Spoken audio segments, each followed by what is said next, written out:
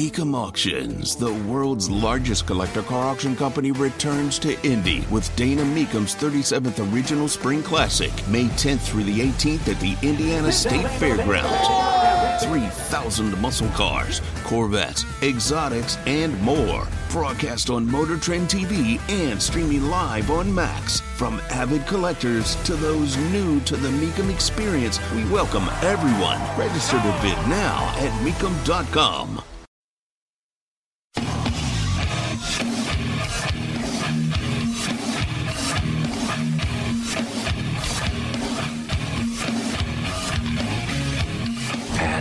Here we go. I should have stayed home and played with myself. What do you like to do? Oh, I don't know. Play chess, screw.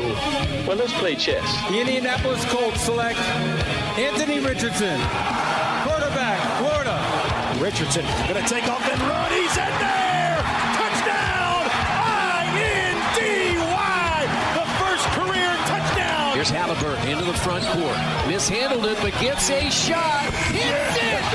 Hits it! John, I have never been better to be on the air with you here in Indianapolis, a place where so many of my dreams have come true. The Ride with JMV on 93.5 and 107.5. The Fan. All right, everybody, I see you working here inside the AAA Membership Lounge via YouTube Live. Let's get in and get the conversation going, per usual, too. I know a lot of you are going to be dealing with the inbound weather. I've seen a lot of reports, a lot of video out of St. Louis and central Illinois, for example, and it looks as if we've got some inclement weather, the old ice stormy kind of thing on the inbound right now. So we'll try to keep you updated again. I know Matt Bear is right across the hall from us at WIBC, so he is an incredible resource in making sure you guys can maintain and be okay. But use caution again. If stuff starts to get a little yucky out there, use caution because we want to make sure that, as always, you guys are here with us. Big show for you. I'll tell you what it is all about. I'll tell you what you can win. Tell you who is going to join us coming up in just a minute, but I do want to double back. And we'll get to the NFL coming up in a minute. Of course, there's no Colts involved, so you guys, while loving it, you'll want to start with something that you really, truly do care about. And we'll get to that coming up here with IU basketball and Purdue basketball. My Sycamores a winner yesterday. ESPN2 down in Murray State. Butler was a winner against DePaul on Saturday, too. But I want to start with the Pacers because I think a lot of people felt that as soon as they made that deal last week, that all of a sudden they were going to be transformed into running roughshod over everybody. And I will tell you this, even though I hate as the words come out of my mouth right now in saying it, because you know me, I want to expedite winning. I want to hustle up winning because we have sat around far too long and been a big bunch of losers for the most part. Fair or unfair, that particular description, but it is true.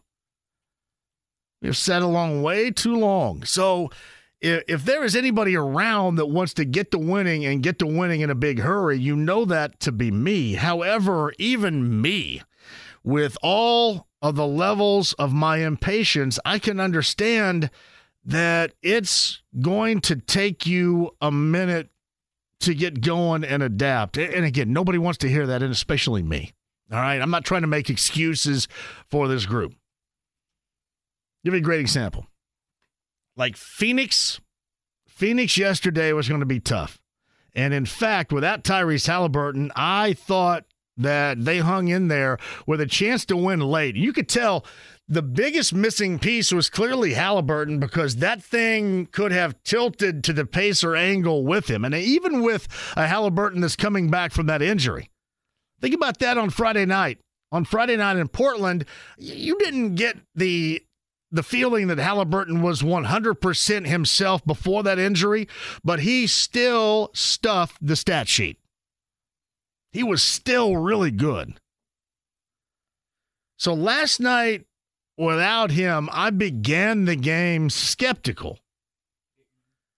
I did, however, love how the Pacers hung in. And again, I'm not trying to make excuses. I'm not trying to give everybody a pat on the back. Nice college try. Way to go. We'll try to win next time. I'm not trying to glorify this with an entertaining loss or anything like that. You know how I feel about this. But I also, even in maintaining normalcy with me, I also have to, and I think we all do, understand the situation. And that with Durant and Beal and Booker playing was going to be an incredibly tough get, even with Halliburton. But you subtract him from the scene, and that makes it more difficult. So I was surprised they hung in, got that lead late. Struggled with guarding. As much as I like Buddy Hield, and as much as he had to do with them and that opportunity late, he had a lot to do with the reason why the outcome was what it was. Because clearly Phoenix was trying to go at whomever he was guarding, whomever he was trying to check at the time. But getting back to everything else, I mean, the Pascal Siakam thing, I was so excited about, and I maintained my high level of excitement.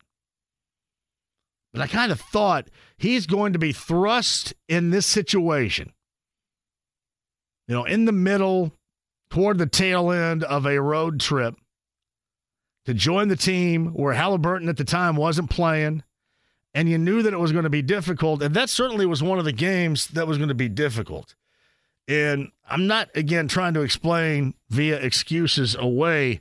The one that they really missed was on Friday. The one they missed in Portland was on Friday. And you could talk about being a back-to-back. The guys that had played so well in Sacramento for the Pacers on Thursday, I mean, so well, down the line. Mathurin, McConnell, Toppin, just to name a few, had awful games Friday in Portland. Did you guys notice one thing? What was the common denominator of that loss Friday in Portland? And what you got on Thursday night in Sacramento that you didn't get from those bench guys, for example, that were thrust, again, into more minutes, starters minutes in a couple of cases. But what did you notice that was the common theme for this group and their struggles in Portland on Friday? They had no legs. None. You want to know how you could tell they had no legs? Go back and watch if you want. I don't know.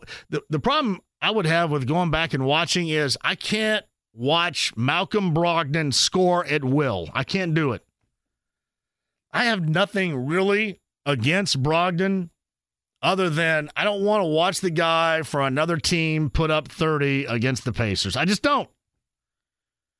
It's the same thing, the pick and roll, and 95% of the time, he's going to the glass and finishing. That's what I've said about the difference between he and Halliburton. Take nothing away from him. I mean, he was the reason. He, along with just a bad bench effort on Friday night, he was the reason that they won. I know that Jeremy Grant had 37. Jeremy Grant's pretty good. That's going to be a tough cover. Malcolm Brogdon should not be that level of a tough cover, especially when you do high ball screen, and oftentimes you had a screen and roll, and we saw that with a variety of guys. And that screen and roll, that screen and slide to the basket situation, how many of those times did you see Brogdon actually feed it to the cutter or to the slip screener? Not often. Normally he did what? Normally he took it and he finished it, and good for him. But that's the difference between when you get a similar ball action with Halliburton, these guys feel like they're going to get it. And you could tell for the most part the Portland guys didn't feel that they were going to get it, but Brogdon finished it up. So that was a struggle for me to watch him score 30 and Portland win. But the telltale sign with the bench with this, they had zero legs. Everything was front rim. Everything was front rim. And I'll give you Benedict Mathurin, who hasn't had really played so well in Sacramento Thursday and then followed it up with back-to-back bad outings. And clearly got in Rick Carlisle's spots bunk last night in Phoenix, as you could tell, early on. But he front-rimmed early, and then to try to make up for that, you put a little bit more on it or add a little bit more arc to your stroke, and then you end up going long, and then it's an absolute battle to try to find the distance, to try to judge it. You know, being a great shooter is something that comes with repetition. Brian Evans is going to join me in the 4 o'clock hour. He was a great shooter, and that came with repetition all over the floor. You can do a lot of things, right? You do it so much, maybe around the house, maybe in the job you do. You do it without even noticing. You do it without thinking about. That is shooting. You know where you are on the floor. You know the distance in which you are away. And it's like walking. It truly is like walking. It just comes with repetition. And when you get in that situation, for example, I'm using Matherin because there were a lot of these guys. Toppin was another. McConnell was another. But you just get in these situations where you cannot find the range. And that was clear. But it all started with these guys being short on jumpers. You know, McConnell, with what was going down against Sacramento, he's moving to the lane. He's fading away. Did you guys notice what? Those shots were all short. Toppin, who had been shooting it so well from three, his stuff was short. And really what else happens, too, you go ahead and put in Jalen Smith, because not only are you tired from the night before, but it also just affects your reaction time. How late were they on a lot of 50-50 ball situations, or just getting the ball in general? Didn't seem like their hands were there. However, even with that, that's a situation in a game that you absolutely have to cash in, because now you find yourself in a bit of a dangerous territory. Like, you get back from this Western road swing. You felt good after Sacramento. You've lost 2 straight right now.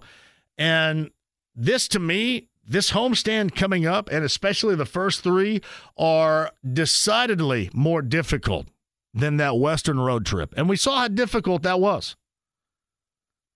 You go Denver tomorrow night, and then you go back-to-back with Philadelphia and Phoenix on Thursday and Friday. That's a hell of a lot more difficult, just not in as many days. And by the way, Memphis, I think, on Sunday here. But that's a hell of a lot more difficult than those first 3 than what ultimately you're going, or you saw, I should say, out west. A lot more difficult. So now is the time, and I know that historically speaking, you come off a Western road swing, and the most difficult game of it, they say, is that first game back. And lo and behold, they get the defending champion Denver Nuggets. But it is going to be time to put up and shut up. Or I should say put up or shut up. Because the one thing in all this, to you, what sounds like me giving excuses, I'm not. Because I now, as of last week, certainly hold this team to a higher standard. And the last thing you want to see to this team that we're now holding to a higher standard, a higher level of expectation, is a lengthy losing streak. What do they say? And I guess I really don't know what it means. I guess I don't care too much what this cliche means. But this is when the rubber hits the road. It's tough. Oh, they can get some streaks going further down the road. But you don't want this to turn into something right here. And I mean a lengthy losing skid. I believe, I haven't done my math in my head, but I mean, you have the potential of, maybe losing. Let's see, they lost Denver, Utah, beat Sacramento, Portland, Phoenix. What are we talking about here? Denver, Philly, Phoenix. You can lose 7 of 8. By the weekend, you don't want that. You're in such a good spot. Everybody was excited. Everybody rushed to watch Bally Sports Indiana or listen to the broadcast on Friday. Everybody was excited about it. And You get Halliburton back, you get Pascal Siakam. There's a lot of work. I'm not trying to minimize that effect whatsoever. But because you made this deal when you did, you're going to have to try to do this on the fly. It makes it more difficult, but you're going to have to do it. Those expectations are going to be there. I know what you're saying. I mean, look at Phoenix. Just a couple of times this year, they've had their so-called big three together. But you know when they are going to be together, and they are going to be together, and they're going to be really good like we saw offensively last night. People had mentioned this to me a little bit earlier. Hey, you know what? Defensively, they're not any better. Team defensively speaking, to me, I thought the last two, they were better defensively in terms of scoring defense. It was just in both of those games, they had a dude go for 40. I mean, Durant's going to go for 40. It's like Embiid's going to go for 40. It's just going to happen. You have to make sure that you hold down the others. You can't have Brogdon putting up 30. Jeremy Grant's good. 37, maybe a little bit robust. 37, all right. You give up 37 to Jeremy Grant, the power forward on Friday in Portland. You can't give up 30 to Brogdon. Just can't. And you knew what you were dealing with. You get 40 from Durant and then mid to upper 20s for both Beal and Booker, but you were still right there. Again, I think the difference to me is offensively. And you can see that in the way that they played. They are just drastically different without Halliburton, and they were still trying to get used to things, I think, with the newness of Siakam and both Halliburton being back on Friday. But we'll put all that to bed coming up tomorrow night. And again, you put those higher level of expectations on. Yeah, I hate trying to explain this away because I'm ready for this group to get going. I don't think they're going to be Eastern Conference dominant, but certainly to expect better than Friday night, for example, in Portland, I don't think there's anything wrong with that. And if you want to explain that away, you want to explain Sunday away against Phoenix, okay, but you're not going to be able to explain it. You get Denver, you get Phoenix, you get Philadelphia in between as a part of this homestand. Start to make believers out of these people. Got excited, tuned in, and then got disappointed. Don't turn this into 7 of 8 losing. Because then this thing goes in a different direction. You don't want that.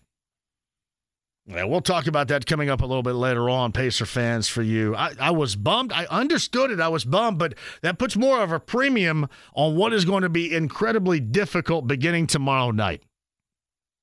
And I know that it's, trying to work in Siakam, trying to get him comfortable in the offense.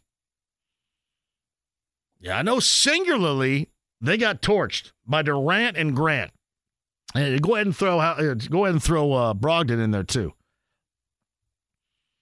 Collectively, if they're going to score, if they're going to allow in the late teens scoring, you still have to feel pretty good. They just either night really weren't off to what you normally would expect offensively.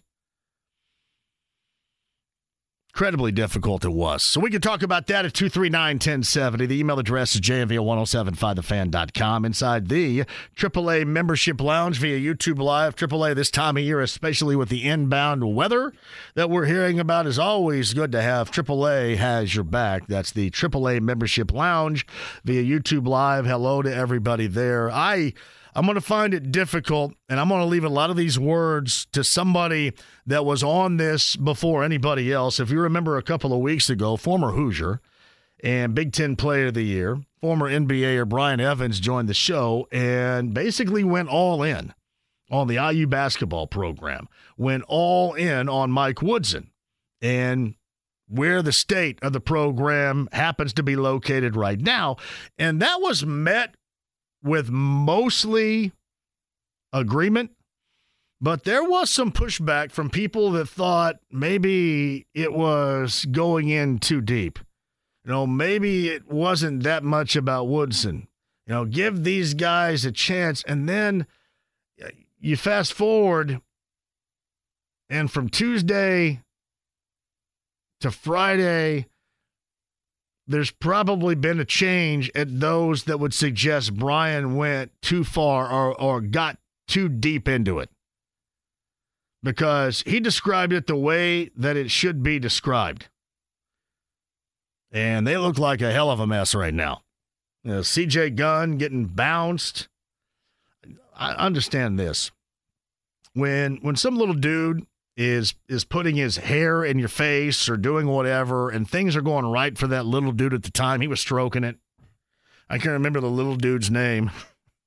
But the little dude be stroking it. The last thing you want is that guy's scalp up your nose.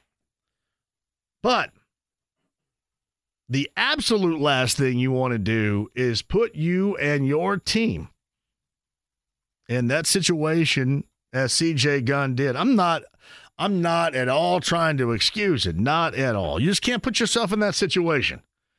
And basically, this is the type of stuff that stuff Lance used to do all the blowing in the ear, the trying to get under your skin. That's what this guy was doing. And granted, he was having a great night. CJ Gunn and his teammates weren't, and then you're going to get that reaction, but it simply cannot happen. You got to be more mature. You got to be coached better.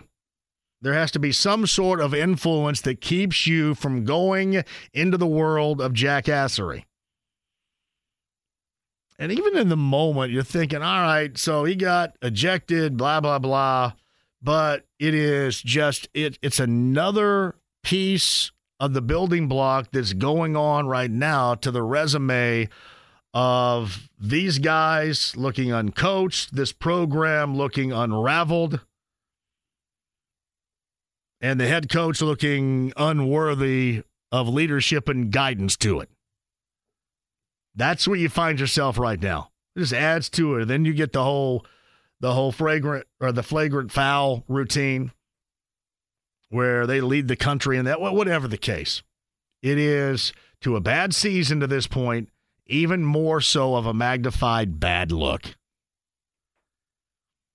And Brian Evans was out in front. We'll get Brian's thoughts coming up here in the 4 o'clock hour. Stephen Holder's going to join us from ESPN per usual on a Monday coming up in the 5 o'clock hour. It's kind of funny.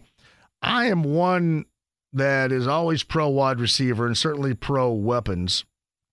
And I know that one of these first mock drafts, I think Daniel Jeremiah has Brock Bowers out of Georgia.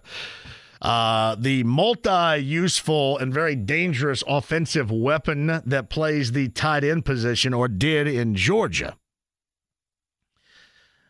I'm wondering, however, if you shouldn't look more in a season in which numbers were surpassed, where you have to go back and talk about Ezra Johnson, Dwayne Bickett, Donnell Thompson, John Hand, back in the 80s, defensively for the Colts, or bring up the Freeney Mathis era.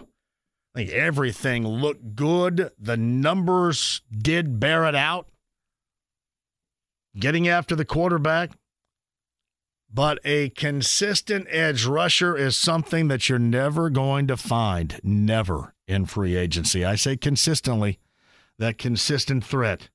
Might that be a position to eyeball more so than tight end? And believe me, the tight end was a complete letdown. You have no idea. Like, you like Will Mallory, but you don't know. Mo Alley-Cox is been Mo Alley-Cox. And then you look at Jelani Woods, who everybody was incredibly excited about. He was completely unavailable this year. So what do you have? You have some needs. Isn't more still? Edge rusher still at the top of that list? When you're looking at free agency in the secondary, and that is a need as well, I think you can fill up some of those needs there. Yeah, edge rusher, you never can.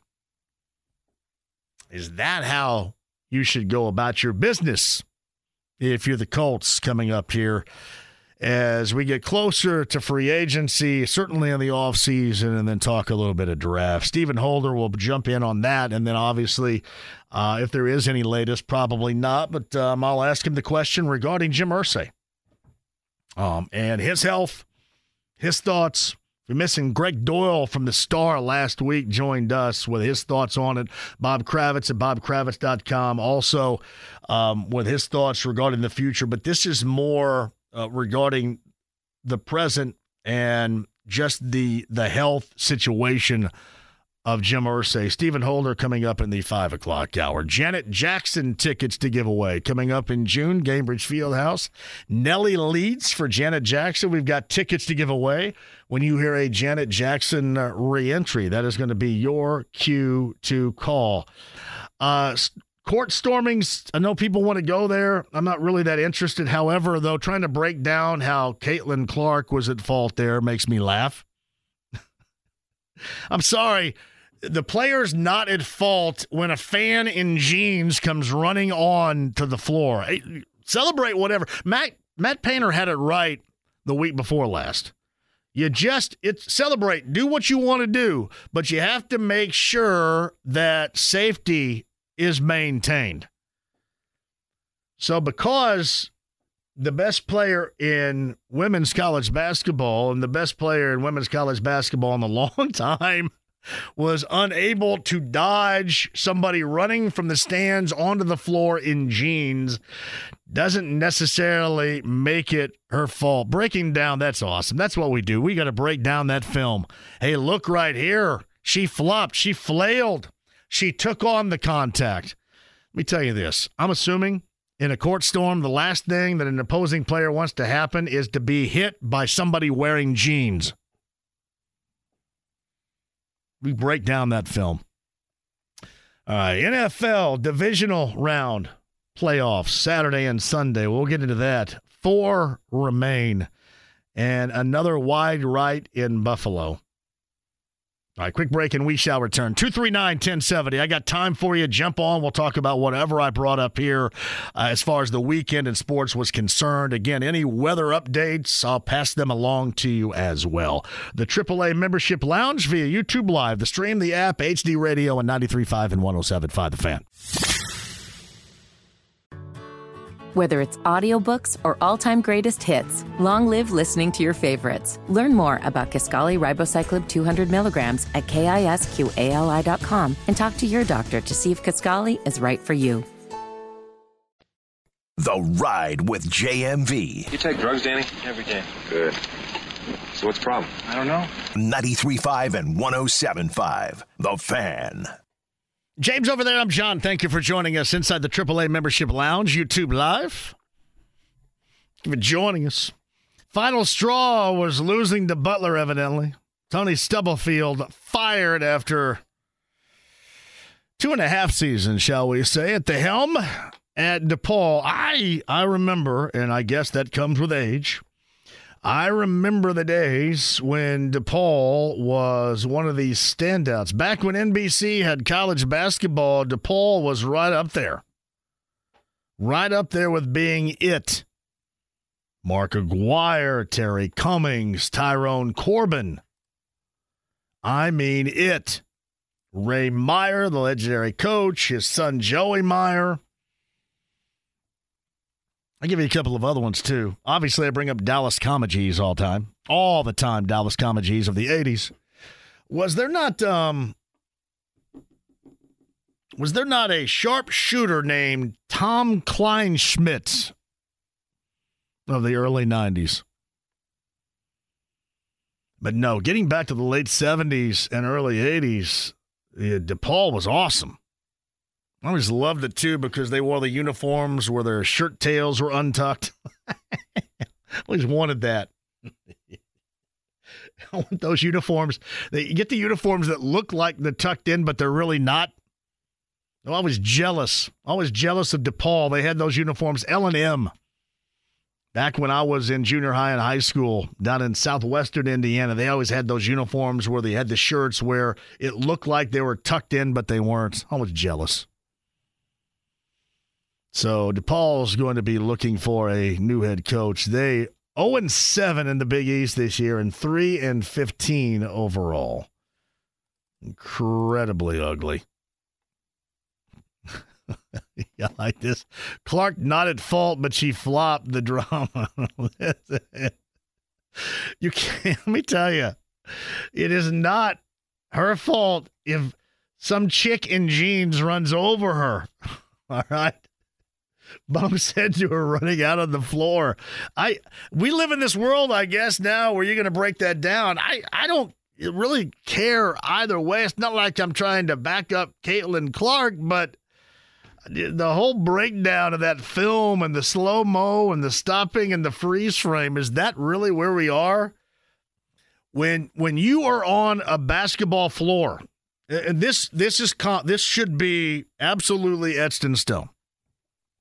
When you are on a basketball floor and you're wearing a uniform and there is contact and the person that makes contact with you is wearing jeans, it should never, ever, ever be the fault of the player in a uniform. Never. That's just it. There should be no breakdown. I don't care about the film. I care about the flop aspect of it, or if you get run into somebody wearing jeans, it's the somebody wearing jeans fault. I love it. Thank you very much, Litz, right there. Litz says, DePaul, first ever conference player of the year. Tom Kleinschmidt. DePaul, Prep, Chicago, DePaul All-American. First player in school history to win a Conference Player of the Year award. Is that true? Like Aguirre didn't win it? Terry Cummings didn't win it? Who the hell is voting? Who was in it? Who was in the conference?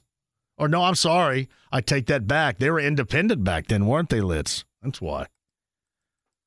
Well, that makes perfectly good sense. Thank you for the recall of Tom Kleinschmidt.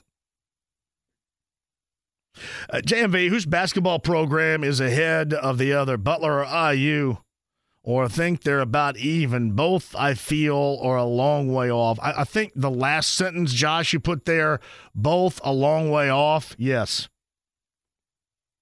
for different reasons.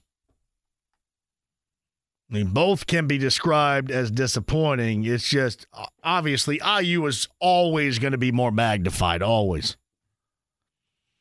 And that's certainly the way that it is right here. All right, 239-1070. Brian Evans, top of the hour, will describe to you his thoughts of what has taken place recently with his favorite program. But Chris is at 239-1070 right now. Hello, Chris. Hey, John. I wanted to touch base on the Pacers. I know it takes, I don't know, it looked like LA took, 8 games before they started to kind of get in sync, start putting some W's together. I really like the move with Pascal. I know you had a conversation with our buddy JB, is it, in the morning? I should know his name. Kevin Bowen, KB. Hey, Kevin, good Lord. The moist blanket last week is what his partner, Andy Sweeney, described him as being. The moist blanket. The wet blanket. Oh, my God. I don't know. You know what that is? That's the voice and opinion of what is he, 30 years old compared to myself and you being 50 and 54? Yeah, he's got a little bit more time than we do is what you're suggesting here, yes. We're not waiting around for the perfect trade. I think we got a great trade, 2 All-Stars, all pros at one time. We're taking swings now, and that's what we really need. And I saw the legs last night. It was horrible. They couldn't get a jump shot to hit hardly hit the front rim. I saw more air balls.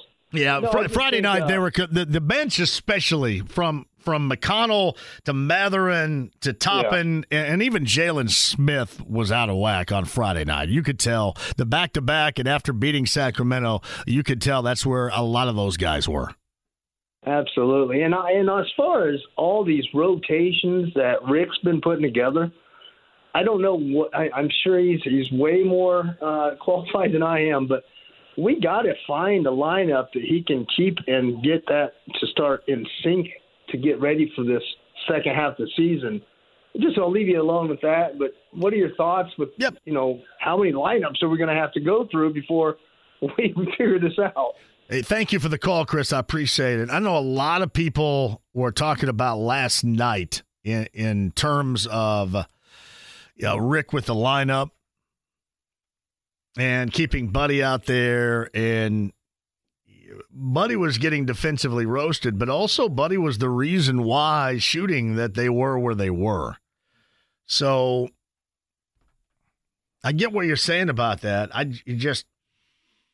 At some point, he helped get you there, but he's going to have to provide a little bit of resistance. Plus, I mean, you looked at the three that were trying to be defended is really tough. But listen, I know I sound like I'm giving excuses. I'm not giving excuses. I just thought last night, the way that they hung in and given the competition they had, if you wanted to, was much more excusable. And whether you want to blame the players or blame Rick Carlisle than Friday night. And Friday night with a 12-win team, at the time an 11-win team, and letting Brogdon go off in the fashion in which he did drove me insane. Transition's tough. Making a transition and me raising the bar on them can be difficult, but that's where you are. When people start paying attention, people start caring, you matter. I mean, all that kind of mixes in. So you got to back it up. It's going to be a tough position to back it up to. You look again at their next three. Easy argument that the next three more difficult than the 6-gamer they just had, even though the next three are at home. But that's a part of legitimizing yourself. I'm not going to suggest either Rick was right or I'm not. I just understood last night that the guy that he felt he could get some points from, production from offensively, unfortunately on the other end, gave way to a lot of scoring, and scoring when it mattered. That late game situation, friends, that late game situation was built for Halliburton. And he being unavailable, that was the killer last night. I mean, you got three guys out there that can put you away, stick a fork in it any time, and you really could tell how much late in games when the ball needed to be someplace. I mean, even get past the whole guarding thing. As far as total points, I think you would take the last two games. Even with Grant 37, even with Durant's 40. But you've got to find and manufacture a level of offense in which you're used to. That was the part that wasn't there. And with Phoenix, I go back to what Shaquille O'Neal said at the very end of the in-season tournament. You can be a bad defensive team, or let's just say a below-average defensive team. You can be that and still sustain and still win if you put together late-game stops. And last night they couldn't. That was the biggest of deals. All right, John, before the break at 239-1070. John, welcome to the show. Hey, how are you today, John? Great, John. Go ahead. Hey, real quick. If Minshew decides to leave and free agency, do you think the Colts might try to bring back Jacoby Brissett? Because I know he's a free agent. I didn't know if maybe that's an option they might bring in as a backup for Richardson. I would sit here and doubt that right now. I think it all boils down to exactly the market value of Minshew. Because to me, that is an absolute perfect fit. So we'll see what his market value is as a backup. And I know this kind of sounds outrageous, but whether or not there might be a team out there that would deem him worthy of starting time and see how that ups his market value. I can't imagine that they're going to eyeball anybody else but him. But again, if his market value outlasts where they want to go, that threshold, then that changes the dynamic. I just don't happen to think that Jacoby Brissett would be a part of it. Okay. Hey, thanks a lot, John. John, you call anytime. Thank you very much. Nothing against Jacoby Brissett. I can't imagine that. And it all hinges on the level of value that we're going to see. And we can sit here right now and talk about Minshew and what we believe his value to be. But all it takes would be one suitor to up that price, and then poof, a great backup for this team. And again, look at it as you did this past season. Just go ahead and take out the fact that he played the way that he did as a starter for most of this season. I mean, basically, you're going to view him as you did going into last year, coming up this year. Quick break, we'll come back. Your calls, if you want, that's fine. AAA Membership Lounge via YouTube Live. Watch out for the inbound weather that apparently we're getting. I saw some really bad video from St. Louis earlier today. Keep an eyeball on that as well. Brian Evans, Stephen Holder, and Janet Jackson tickets to give away. Don't go anywhere. 93.5, 107.5 The Fan.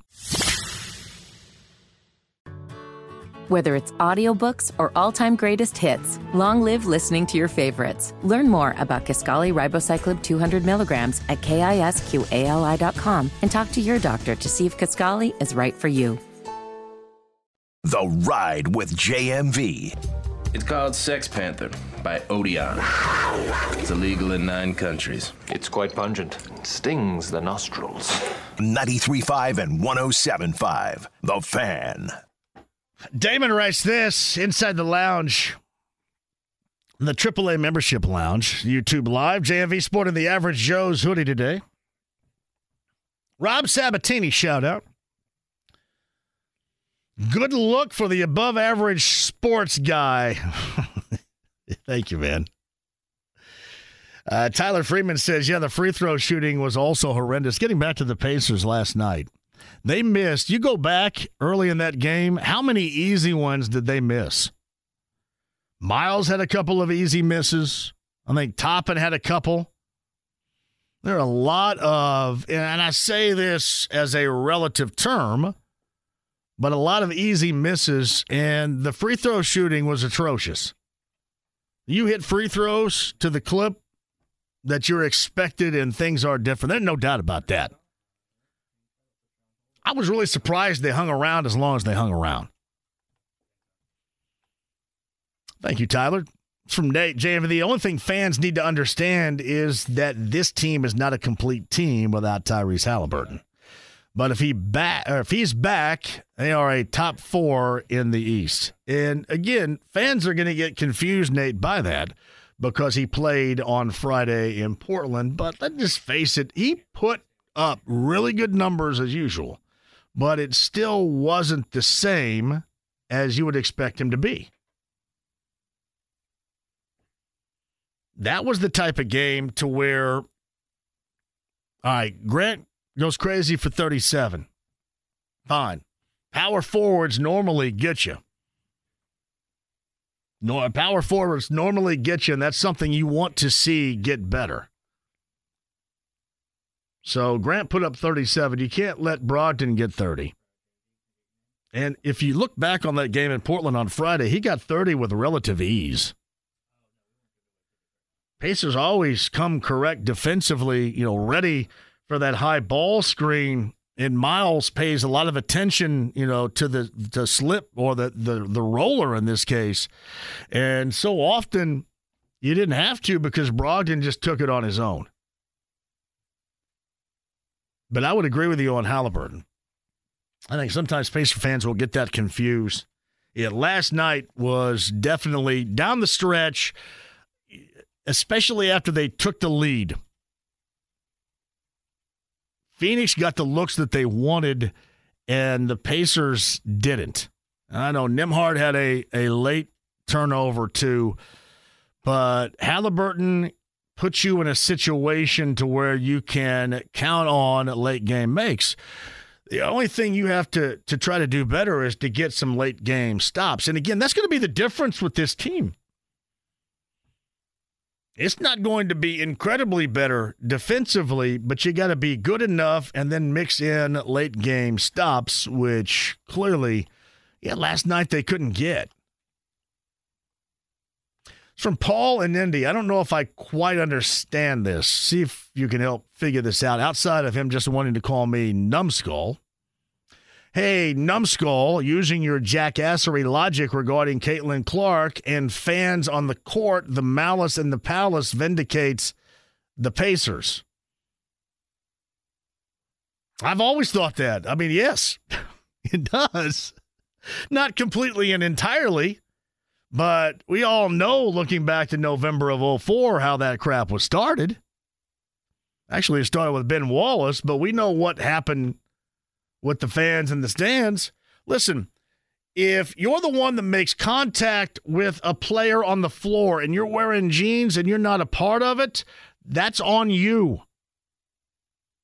That's always on you. Hey, storm the floor as many times as you want. Have yourself a stinking party out there. But you can't be making contact with the players. Whether we're talking about, in the case of Caitlin Clark yesterday or Tulane in that situation this weekend, you can't make contact with the players. It's not hard to figure out. I mean, even a numbskull like me can figure that out. Well, there's nothing you can really do. Like, I will say this. I was there with the Christian Watford shot, and I don't know what you're going to do with that. I remember Matt Jones, who does Kentucky Sports Radio, was like crying. Ah! He was getting buried. I think I saved his life. I saved his life from the crush. He was sitting right behind Michael Grady and I.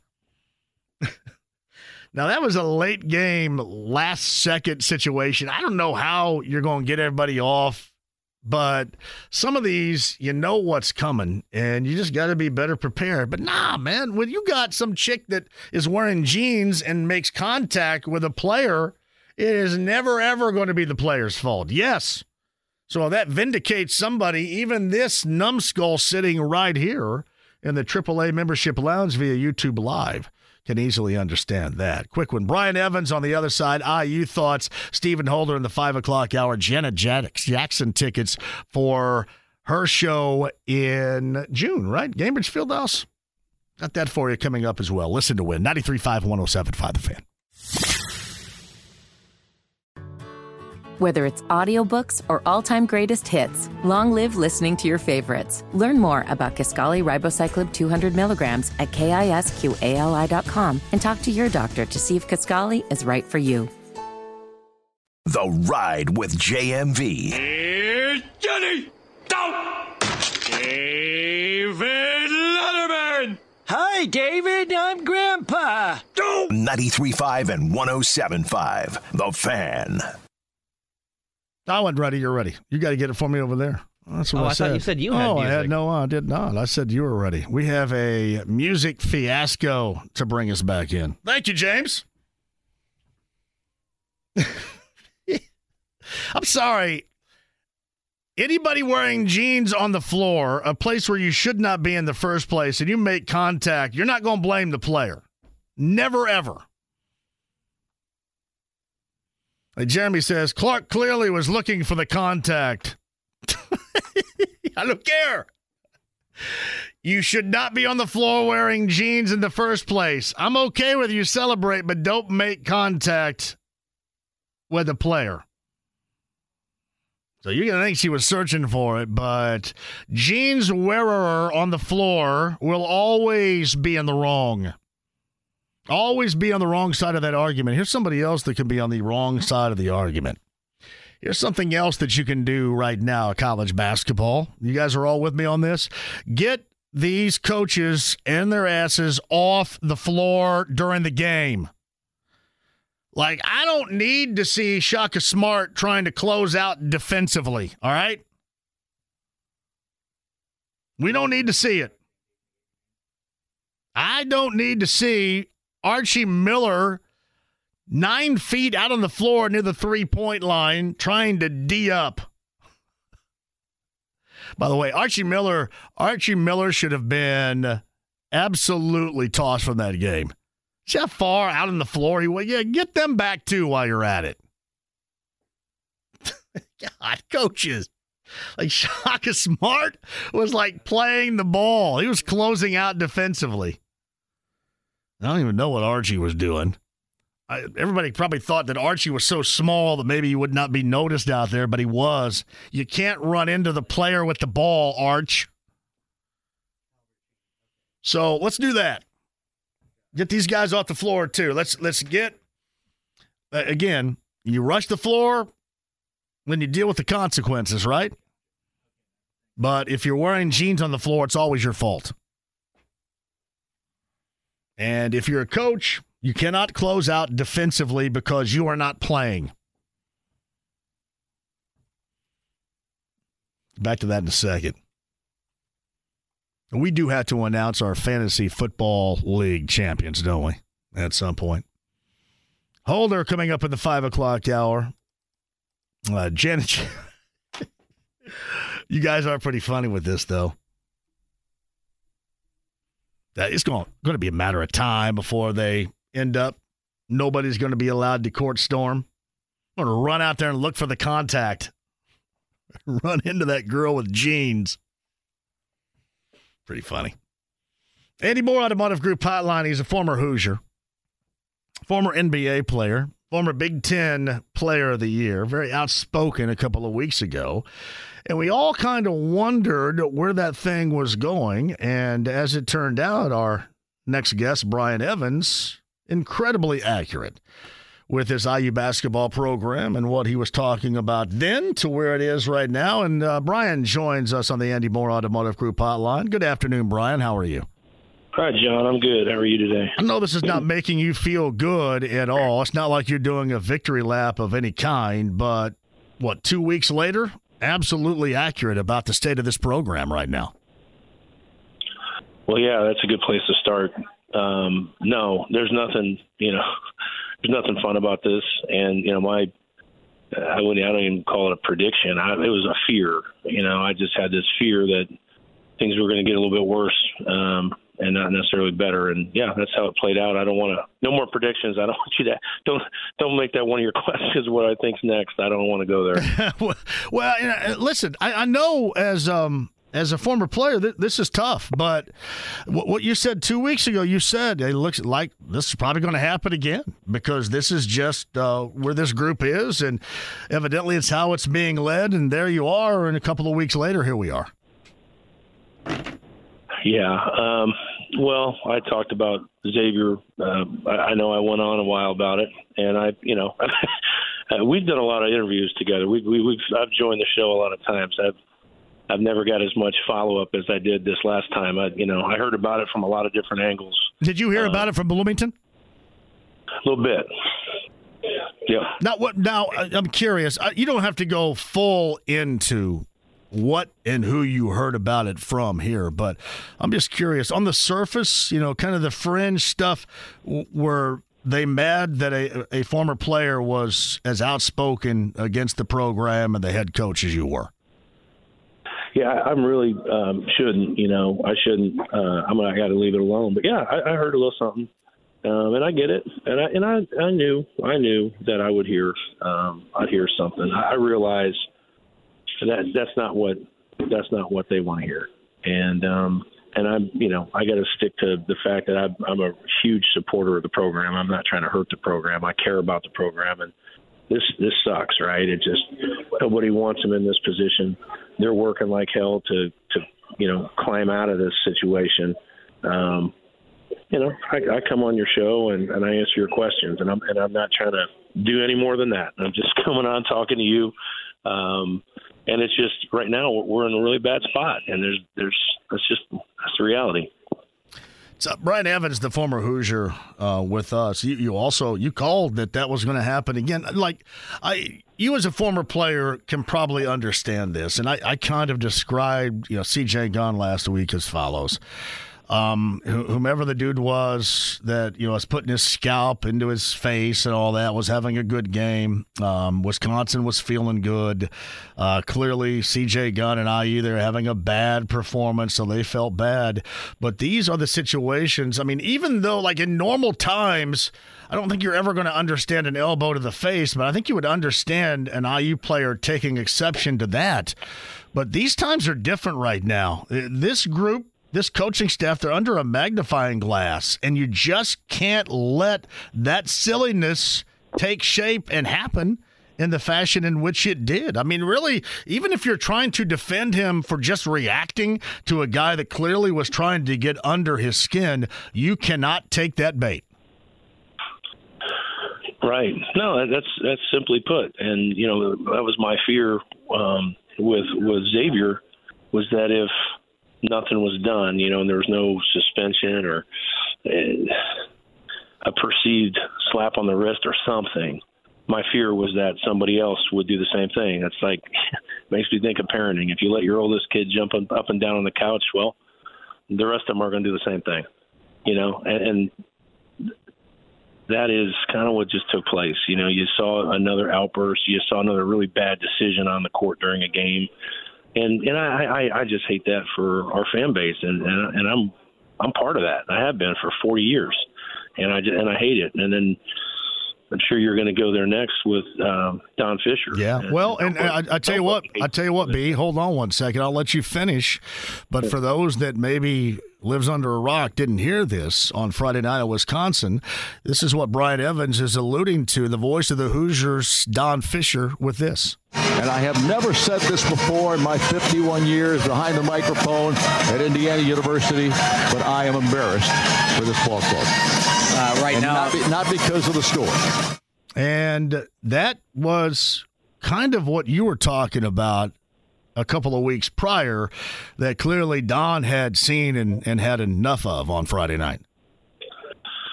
Yeah, that is deflating to me. I mean, I am.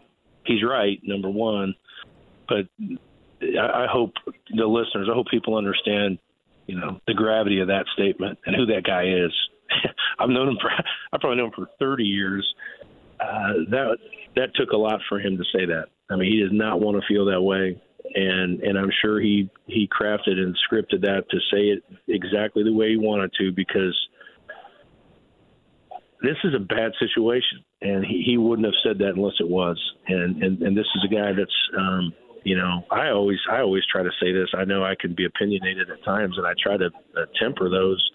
And I usually say, hey, I'm not around. When I get asked certain questions by you, I say, well, I'm not around the program. I don't know. I'm not at practice. I don't know what they work on. I say that a lot because I think that's important for your listeners to know that. Look, I'm not trying to pretend I run a program, and I've been in the, I've done it before. I'm just a fan, and I had a 5-year window that I was lucky to be there and get to play there for our fan base. But Don Fisher saying that 51 years, that's a big deal, and it stinks, man. He's not wrong, but it really stinks that that's how he's feeling right now. And I'll even say, Robbie Hummel, who I think is an up-and-comer, I think he's the next Jim Nance, to be honest with you. I think he's fantastic. I think he's, the guy is a talented dude, and he's going to have a long career. He's from the state of Indiana. He's not taking a cheap shot at Indiana basketball. He actually really appreciates it and was a part of that rivalry when it was still really good. His comment killed me, too. Shortly after C.J. Gunn's play, he said, "This is not Indiana basketball." And that hit hard. I mean, I'm just bummed out, to have to hear that.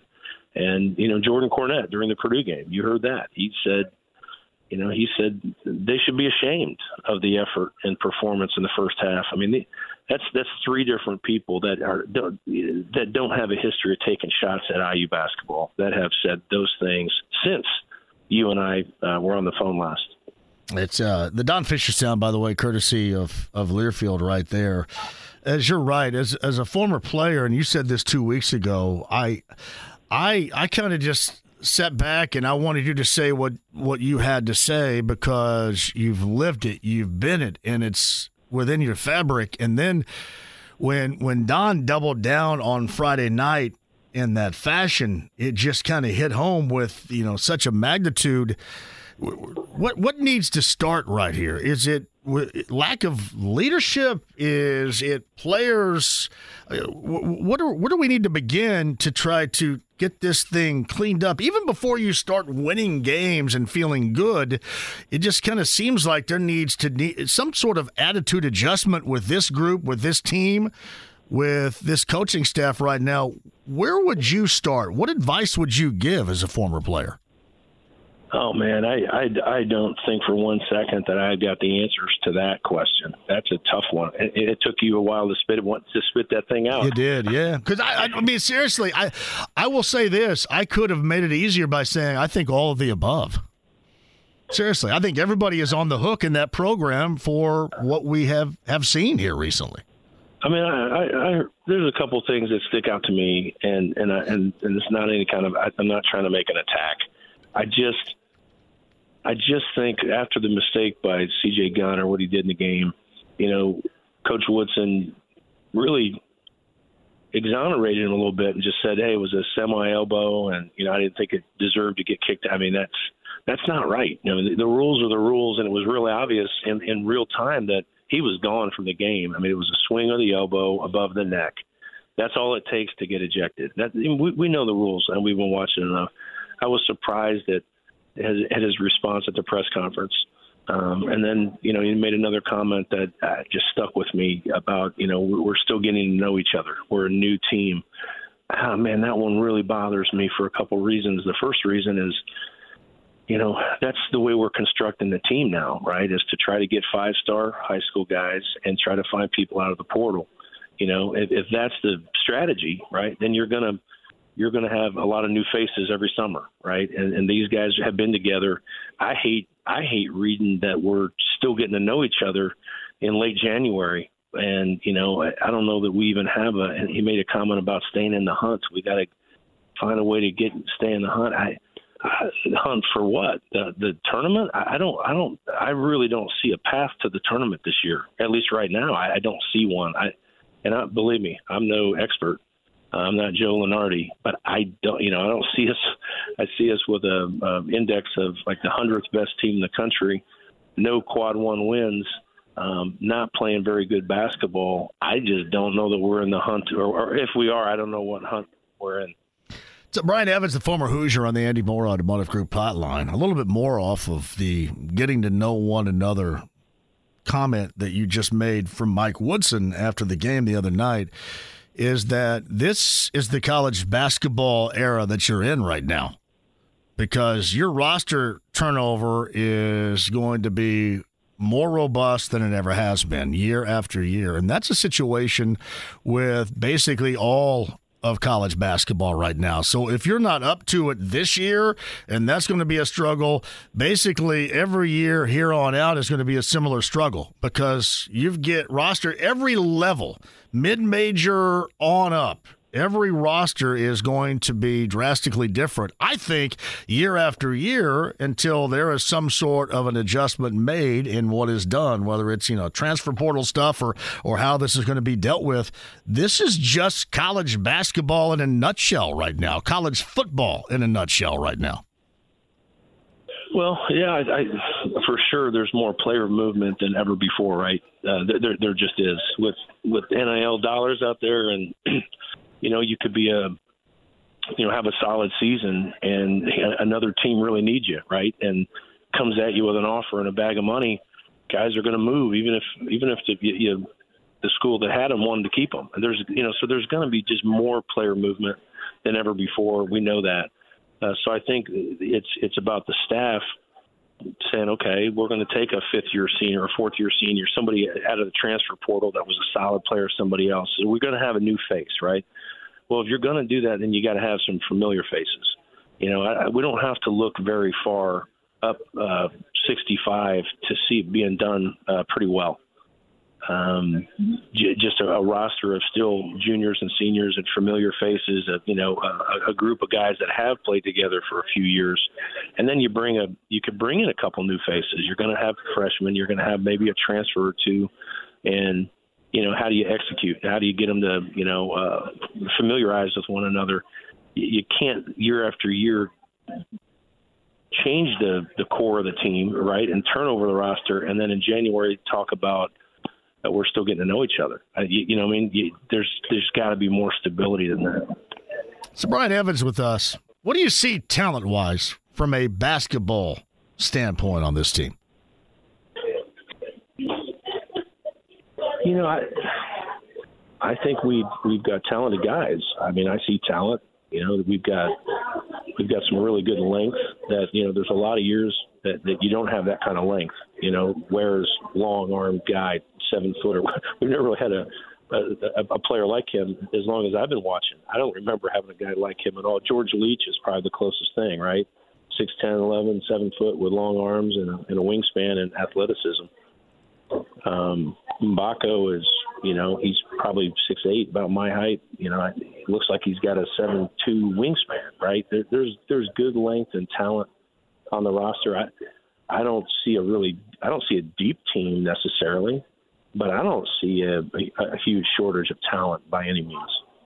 Yeah, my thing with the roster changeover, it's just and you will have teams like Purdue and what Matt Painter has going right now that's going to be able to sustain and maybe sidestep that. But I just think ultimately it's going to end up hitting everybody because it's just too damn easy. And you know, this is just normalcy. And I think the oddity for a lot of us, older generational folks, basketball fans in college, this is going to be even more normalcy as we move forward right here. So you're just going to have to be able to quickly turn things around, get everybody acclimated on the right page, or you know, you're going to suffer the consequences. And it just looks like that everything with this team, Brian, this season to me has unraveled. Whether you're talking about, you know, the players, you know, the coaching, the leadership, it has all been kind of highlighted to the negative. And you know, again, this is why we're having this conversation. I think 2 out of the last 3 weeks of this season, unfortunately. Yeah, I mean, it'd be great to it'd be great to try to get Don to talk a little bit more. He's around him so much, you know, and watches him practice so much, and that was another reason that continent statement from him hit so hard, because he's around the team. You know, it's easy to criticize me. What do I know? I'm not, and I don't go to practice. I'm not around the ball club, and so I'm not seeing it. I'm just watching from now. I'm watching religiously from home, but I'm not at games, and I'm definitely not at practices. I know that I really wanted to see something happen with Xavier. You know, it's just you're not taught. You got to make. I felt like there was an opportunity to make an example. You know, with a guy that's been around. You know, it's a 60-year guy, a 24-year-old guy that should know better than to do what he did, and kind of the smirk and how he did it. I thought kind of stunk. And he's the captain of our team. You know, and that bothers me that he's, you know, the captain of our team. I feel like that could have, would have, should have been taken away from him, if nothing else, to let everybody watch and know that that's not okay. We're not okay with that behavior. You're wearing that jersey. You can't do that kind of stuff. But that didn't happen, you know. And now you got a younger guy doing something similar. It's the optics right now are just bad for our program. It just doesn't look good. It's Brian Evans who is with us. Just 1 or 2 conversations or multiple after that last appearance with me here? You don't have to say who called or anything like that, but just kind of curious. No, it wasn't much. It wasn't much. It was a couple of texts and 1 phone call. Nothing awful. This is something I could share with you. It's not. I don't know. Yeah, I wouldn't want you to, because I know you can't right there. I'm just for one, obviously as a former player and what you accomplished, you carry a great deal of weight. But at the same time, as you can gather, and then, you know, playing off of what Don said on Friday, you know, a lot of people at the time had said, well, you know what, he's just, you know, just being outspoken for the sake of being outspoken. But, you know, Don kind of justified really, really everything, because that's what you brought up. That was the tack that you took on, you know, the leadership and dealing with things within your team and how that affects your play. And a couple of weeks later, after Don said it, here we are again. Yeah, well, I went back and listened to our entire conversation. I felt like I needed to. just to make sure I knew, because it's 18 minutes and I was freestyling, and I don't know what question you're going to ask me, and I just answered your questions. And I just think that number one is it all comes from a place of me loving the program, more than I love any of the individuals that are a part of it. I love the program way more. And so anything I'm saying is just because how much I care about it. So Brian Evans, who was with us, still watching though, right? Watch Wisconsin. I'll never stop watching. It's part of my life. That was a tough watch on Friday, though, buddy. I'll tell you that. I was in Naples. I watched it from Naples, which it made it more watchable. I was at a really good spot. My wife and I just having some dinner and watching the game over a bottle of wine. So I watched it from Bargersville, and that made it that much worse. Yeah, so. Yeah, it was. Here's where I am with this right now, and again, as a complete outsider, this program and where it is and losing, it feels like a level of normalcy is reached right now. And we talked about that with apathy with Archie Miller. And then in year number one, I think everybody kind of felt better about where Mike Woodson was taking it. He's a former IU guy or whatever. But it kind of seems like a lot of what we're going through right now is the norm. And that's what takes me, I think, more than anything else. Well, I gotta be careful. There's so much. There's a lot of ground to cover. I don't feel like we're in position, right? We're not in position to turn a page and be really, really good tomorrow. I feel like we got some issues. I don't know what they are. I'm not there. Like I said, I'm not there. I'm not there on a day-to-day basis, but I don't feel like we're getting ready to catch a hot streak, unfortunately. And that's kind of what I was alluding to last time we talked, is like, I just, I don't see it getting better. I'm afraid I'm seeing it go the other way. And that's not how I want to feel. It is not how Don Fisher wants to feel. I promise you that. It is not the way he wants to feel. Do you think when we reflect on when you played and, the so-called good old days, do you think that there's a way in the future, foreseeable future, you see there's a way to recapture it, or is this kind of what it is moving forward? You ever think about that in terms of maybe never getting back with this program consistently? What made this program great? People like you, players like you. You ever think maybe this is kind of what it is moving forward for the longer term, even? No, I don't know. I think it's hard. I think it's really tough to build a great program. I mean, you're watching guys get it done in short periods of time. You see the guy at Oklahoma, who came from a mid-major. And Oklahoma had kind of fallen off the map, and Porter Moser has them in the top 10, or they've been in the top 10. I don't know what they are today, but there's programs that Marquette, that's another one that was just really not on the scene. And you mentioned Shaka Smart. I mean, they got to the top 5. They're kind of hovering around top 15 or so. So you're seeing it happen out there. I think it's really tough, and I think part of certainly the NIL and the transfer portal complicate things. I mean, I think they can help. You could build a winner faster because you have that opportunity to do it the right way. I don't think it's easy at all. So, I mean, I'm not attacking the coach or the coaching staff because I don't think it's easy in this climate. But yes, I'm not going to lose hope. I do think it can be done. You got to find a way, and Matt Painter has done a great job of this, is to dabble in the transfer portal, but getting guys to play together for the name on the front of the jersey, not worrying about draft status and playing for a name that, by the way, is not on the back and should never be.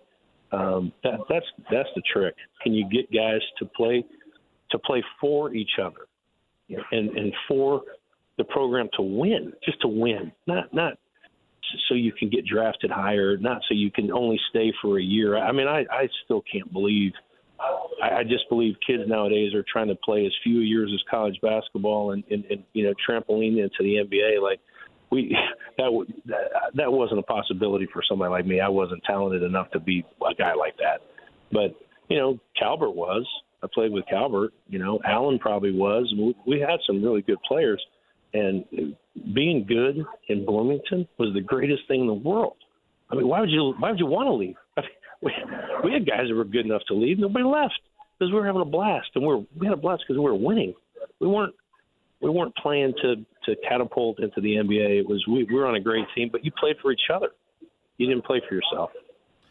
Hey, Brian, in closing here, how high does player accountability rank in terms of a winning program, a consistently winning program? Where does accountability rank? Well, I don't. It depends on what other ingredients you're considering. I think it's at the top, at the very top.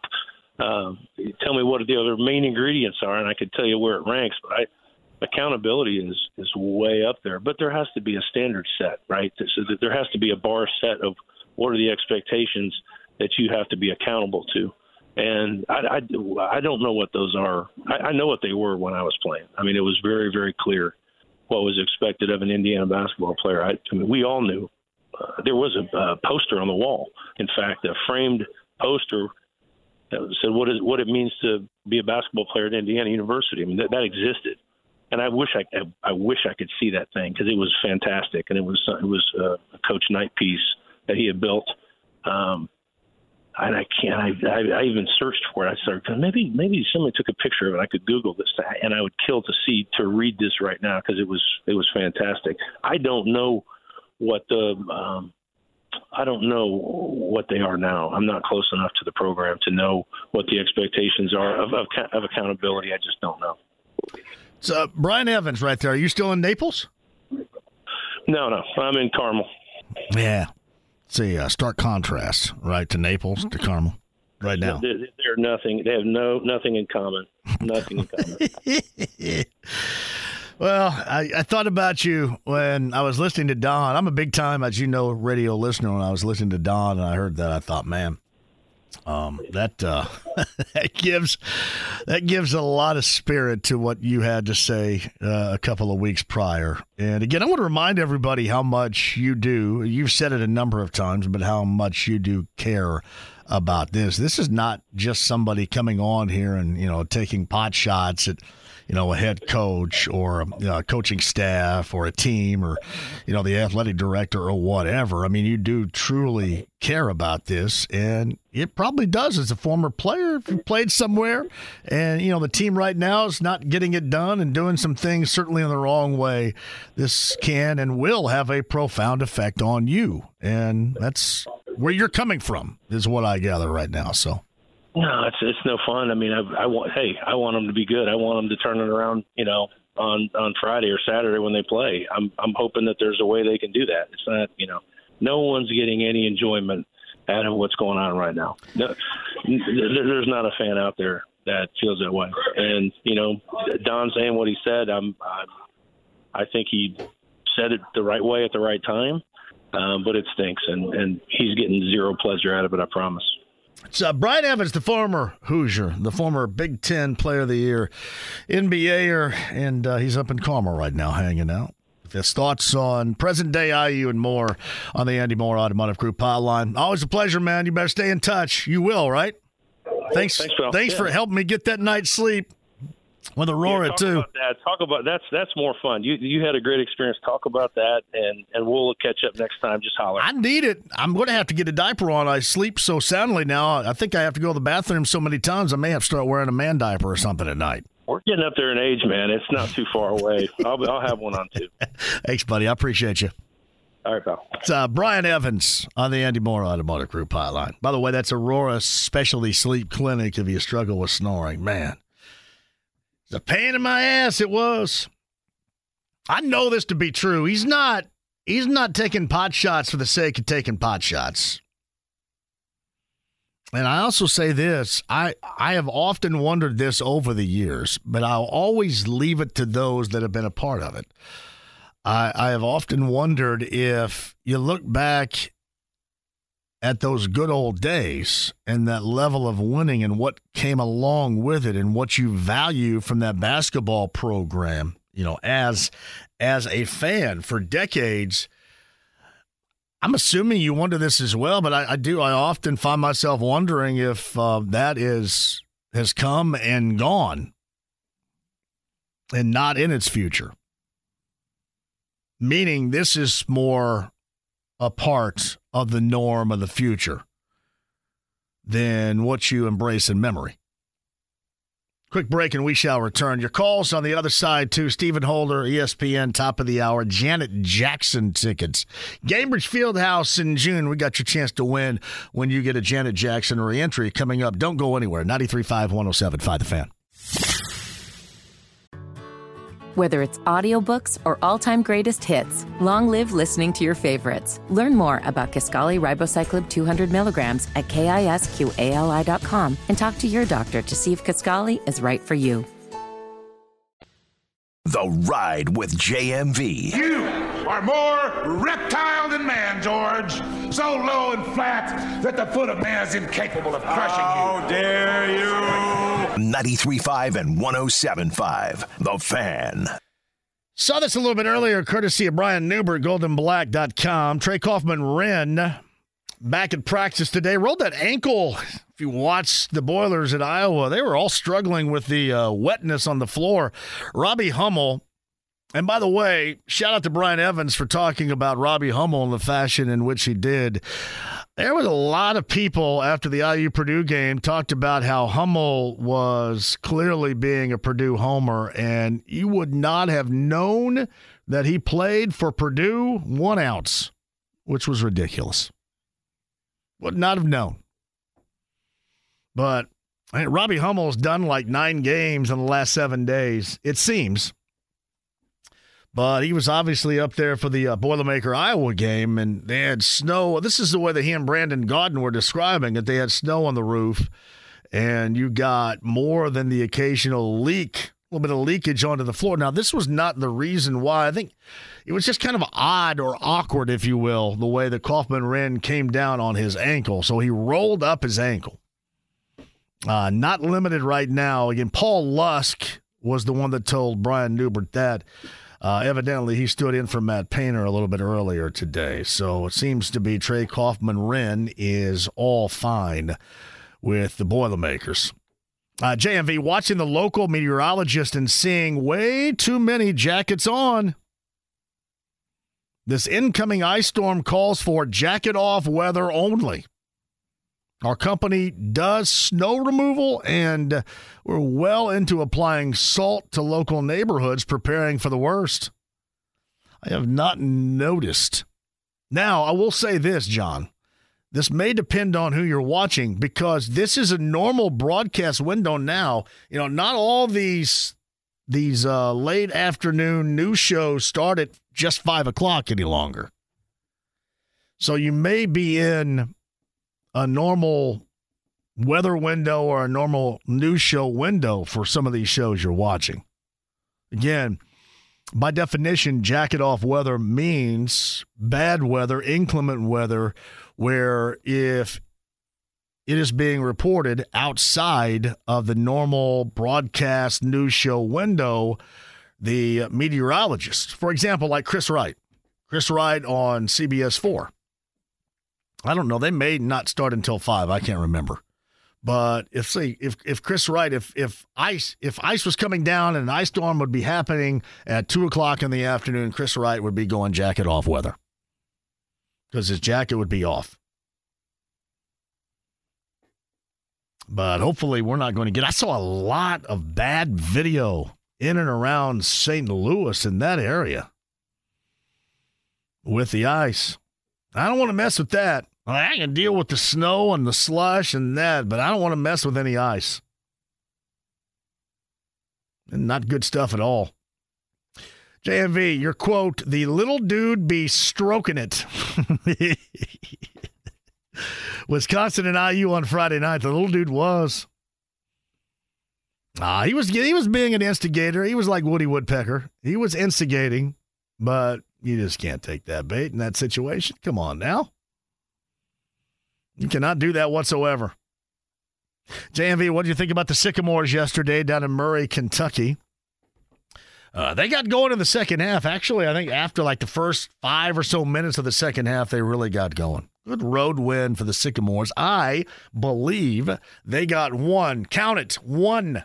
You guys are watching AAA Membership Lounge, YouTube Live. One vote for the AP Top 25 today. Somebody gave them a vote. Who do you think that was? Can you look that up, James? I wonder who gave. I don't vote, but I would have given them a vote. I don't vote. But it was not my vote. BT writes this. Once again, Brian Evans was spot on. Great interview with him. I just kind of leave it up to him and these former players that have been outspoken. I do know that he heard from Bloomington because they did not like what he had to say, about the program or the state of the program a couple of weeks ago. And then obviously when Don said what Don said on Friday on the broadcast of Wisconsin, that had a great deal of meaning to many. That is for sure. Mentioned Boilermakers get that win over Iowa. By the way, IU does not play again until Saturday on the road in Champaign versus Illinois. Hey, JMV, you're absolutely right. Can some of these coaches get off the floor? It's like they have an extra sixth defensive player out there. Seriously, Shaka Smart was like in a defensive stance. He was taking a swipe at the ball. And then Archie's all the way out there by the 3-point line. What a weasel. He should have been tossed immediately. You interfere with the play at that moment, you got to get tossed. And my friend Greg mentioned this. If you mosey yourself in your jeans out onto the floor, you get what's coming to you. I would agree with that. I just thought the breakdown of the video of how it was, it's Caitlin Clark's fault here. I mean, come on. What are you guys? Chick with jeans ran out there. It's not the player's fault. She's supposed to be out there. She's a player, right? Jeans wearer is not supposed to be out there. This may be a numbskull take, but you shouldn't be out there. I'm telling you what, though, if we do too much, this is what, I will say this. The court storming, I've always thought, hey, let the kids have fun. But if we keep jacking around and messing with this and it gets worse, then, yeah, just go ahead and outlaw it. All right? No fun of any kind. Once you start running into players, whether we're talking about Ohio State and Iowa or the Tulane game, you start running into players, messing around with players on the floor, then I'll go ahead and outlaw it. No fun of any kind. Double secret probation. I don't want to do that. I want everybody to have some fun. You know what's funny? I have never run out to a court storming. I'm not even going to ask James. James has probably been in several Hard Rock mosh pits. Like I can see James like in a mosh pit for Slipknot or something, but not running out onto the floor after a big win. That would be pretty accurate, yes. Yeah. James has been in a Slipknot mosh pit, but not rushed the floor after a big win. I don't want to be that old crusty dude right here. Just don't force me to be. And by the way, too, I'm even on this. Get after Archie and Shaka Smart. Get the coaches off the floor, too. Coaches. Yeah, speak to that as well. You can speak to the court storming and how dangerous that is, but, I mean, you got Archie setting up to take a charge on the floor this weekend. Went out there to take a charge. It's from Rex. One thing IU does not have to worry about is Woodson getting into a defensive stance. Wait a minute. And coming out on the court, or the sleepy guy that sits next to him, the Armand Hill, who does seem like at times he very well could be a cardboard cutout, but it's real. That's pretty funny. Yeah, Archie Miller was ready to take a charge, I think. Yeah, I hate talking about that silly stuff because it's just that silly. But stop messing around and you get what you get. A quick break and we shall return. Janet Jackson tickets coming up. You guys listen to win that. When you hear a Janet Jackson re-entry, that's your cue to call. Got that coming up. And by the way, too, got a new, not tonight, but tomorrow we got some Anything Goes. Got a new sponsor, I've heard, of Anything Goes coming up here tomorrow as well. Any weather updates? If you guys are, I have not, well, we used to have a window. My window now goes out to the hallway, so I have no idea. It could be like sunny and 90 out there right now. I have no idea. You have any weather updates? Give me a weather update. I want everybody to be safe, right? Use caution. AAA Membership Lounge via YouTube Live. Stephen Holder, top of the hour. Do not go anywhere. 93.5 and 107.5 The Fan. Whether it's audiobooks or all-time greatest hits, long live listening to your favorites. Learn more about Kisqali Ribociclib 200 milligrams at KISQALI.com and talk to your doctor to see if Kisqali is right for you. The Ride with JMV. Excuse me, Robo. Any special message for all the kids watching at home? Stay out of trouble. 93.5 and 107.5 The Fan. All right, we need number 9. June 23rd, Janet Jackson. Gainbridge Fieldhouse. Once upon a time, I was a part of Rhythm Nation. I could still be a part of Rhythm Nation if I wanted to be. But I was a part of Rhythm Nation. Janet Jackson and Nelly, Gainbridge Fieldhouse. That's coming up on June the 23rd. Oh, thank you to our friends at Live Nation for that. All week long, we have your opportunity and a little bit of sponsorship coming up tomorrow after 6 o'clock on Anything Goes too. Shout out to our folks at Live Nation for being a part of it. Again, number 9, 239-1070. Janet Jackson and Nelly coming up in June. That's at Gainbridge Fieldhouse, everybody. Should be an absolute blast. Janet Jackson was on the JMV Takeover. I think actually I played that if. A little best of the 90s happening. If you guys were a part of that, fantastically done on Saturday night.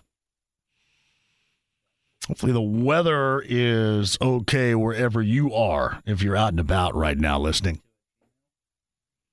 Brad Spielberger, PFF, Greg Rakestraw, and more coming up tomorrow. Probably Denary, too, will work him in. Pacers and Nuggets. If you missed my opening diatribe on the Pacers, it wasn't negative. It was understanding, but now it's time to start here. Now it's time to start. Hey, it's fun making a deal and getting a new player, good player. It's fun, but no, we can understand why Phoenix last night. Yeah, the Portland one still gets at me, but still. Now it's time to start winning. Going to be difficult to do that too. Yeah, the next 3 out of 4, incredibly tough. The whole Embiid stuff. I always say, man, just don't play. Don't play. Can you imagine? Imagine my X handle whenever there's an Embiid versus the Pacer game. Just imagine that for a minute. That's when everybody waits to come out. Everybody says, hey, I told you so. Oh, we told you. And I get all the, quote, your guy. Your guy. Your guy. Hey, your guy. Hey, your guy. Hey, your guy. I loathe the Sixers. Kurt is in Arkansas, 239-1070. Kurt, where are you in Arkansas? I'm in the Bentonville-Rogers area. Bentonville. Ooh, is that where is Bentonville where Walmart is? It is. There's a lot of Walmart suppliers here. That's why I live here as well. So Indy Transplant, a lot of moves. Are the Walmart prices cheaper near the headquarters, near the location, than they are nationwide? Or you guys get any discounts? No, sadly, it's like the only store we have to shop. So they're super nice and that's close to the home office. The farther you get away from Arkansas, the dumpier the stores are. So they're nice stores. So we got all the freezing rain last night. Yeah. So I'm actually driving up to Kansas City. I don't usually get to call live because usually have to listen the next morning when I go out on a run. So good to catch Well, hey, live. safe travels up to Kansas City from Bentonville, Arkansas. What you want to talk about, Kurt? I wanted to make a comment on something you said earlier in the show, kind of change gears a little bit back to the Colts as we look up to the draft. Then I have to leave you with a funny story about Rax roast beef here at the end. You got it, buddy. I'm like you. I want to see wide receivers. So I sort of feel like our entire draft capital needs to be spent on pass catchers and those who defend pass catchers. So, I mean, yes, the edge rusher is tempting, but I feel like we never get lucky with these other late round finding gold at receiver, except for T.Y. Hilton. I think, what was he, 5th round? But I watch these other teams and I get jealous. You know, Nico Collins, 3rd round. You know, Amon-Ra was like a 4th round. All of these, you know, Puka on the Rams was a 5th round. So I feel like we need to re-sign Pittman. I like him, but we got to give Richardson some tools. What are your thoughts?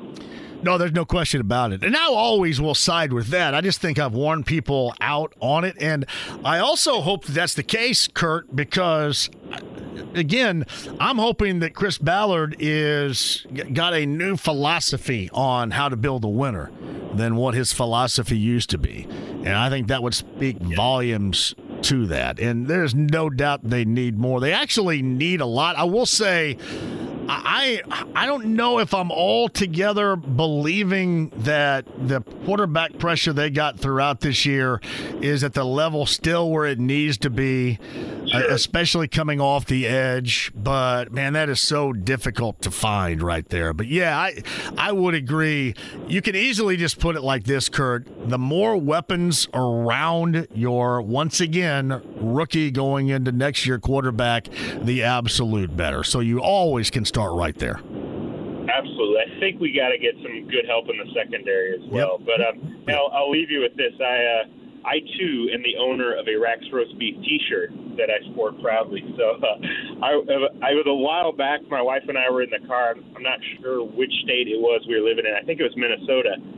And I pulled up through an Arby's, and I said, I want 2 Razor Racks.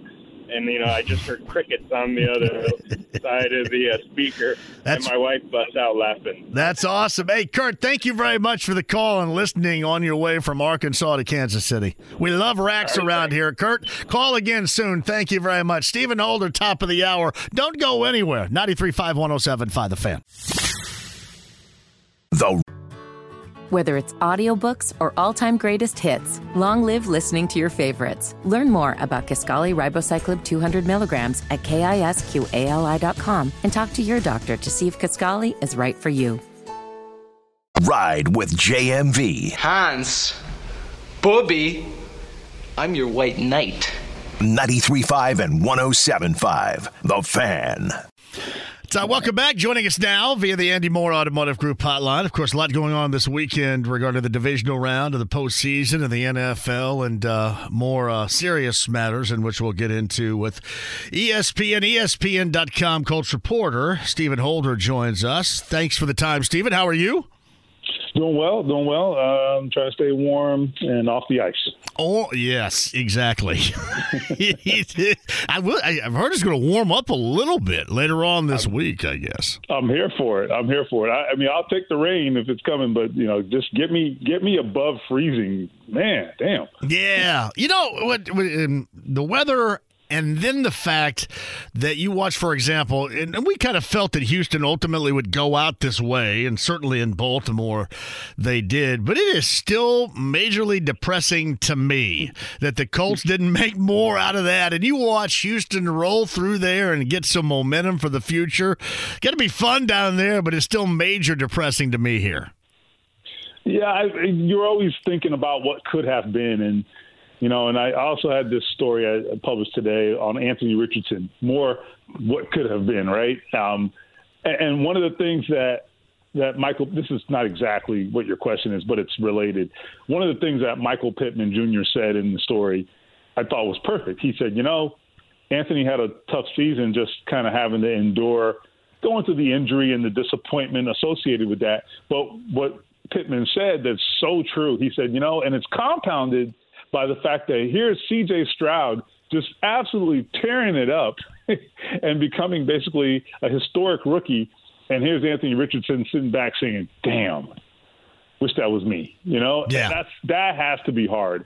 And so it's certainly also hard for the fans, as you mentioned, and particularly because you saw Houston go win a playoff game, Cleveland just kind of running out of gas. The Colts were hot enough that, you never know. I would have given them certainly at least a 50-50 shot at home against a Cleveland team that they practically beat before. Went down to the wire, got a tough call, so that was a pick-up game in the first one. So absolutely, to your original point, the playoffs kind of, I think, demonstrate for us, and it reminds us, like, when it's time to get there, if you got a shot, you got to get there because you never know. So Stephen Holder of ESPN, ESPN.com is with us via the Andy Moore Automotive Group hotline. I think I asked you this in some form last week, and that is through 7 seasons under the guidance of Chris Ballard. And, of course, we got the Combine coming up in February. Not too far after that, you're going to have free agency. But how do you believe Chris has changed his outlook? Because I don't think, as far as how he believes you win in the NFL, it has changed that dramatically, yet you understand what he has, as you mentioned, in Anthony Richardson, and what is necessary. Wouldn't it have to have a major shift than what he used to think in terms of putting together a team and getting that winning team in the NFL? Yeah, I would say that the NFL, the interesting thing about it, the NFL, the evolutions come so quickly. So what I mean by that is, if you look back, in 2017, Chris Ballard was hired. Here's a great example of how quickly the NFL evolves, to your point, and why you have to keep evolving with it. 2017, when does Lamar Jackson get drafted? 2018, I believe, right? Yeah. And if you recall, the discourse around Lamar Jackson was, okay, great athlete.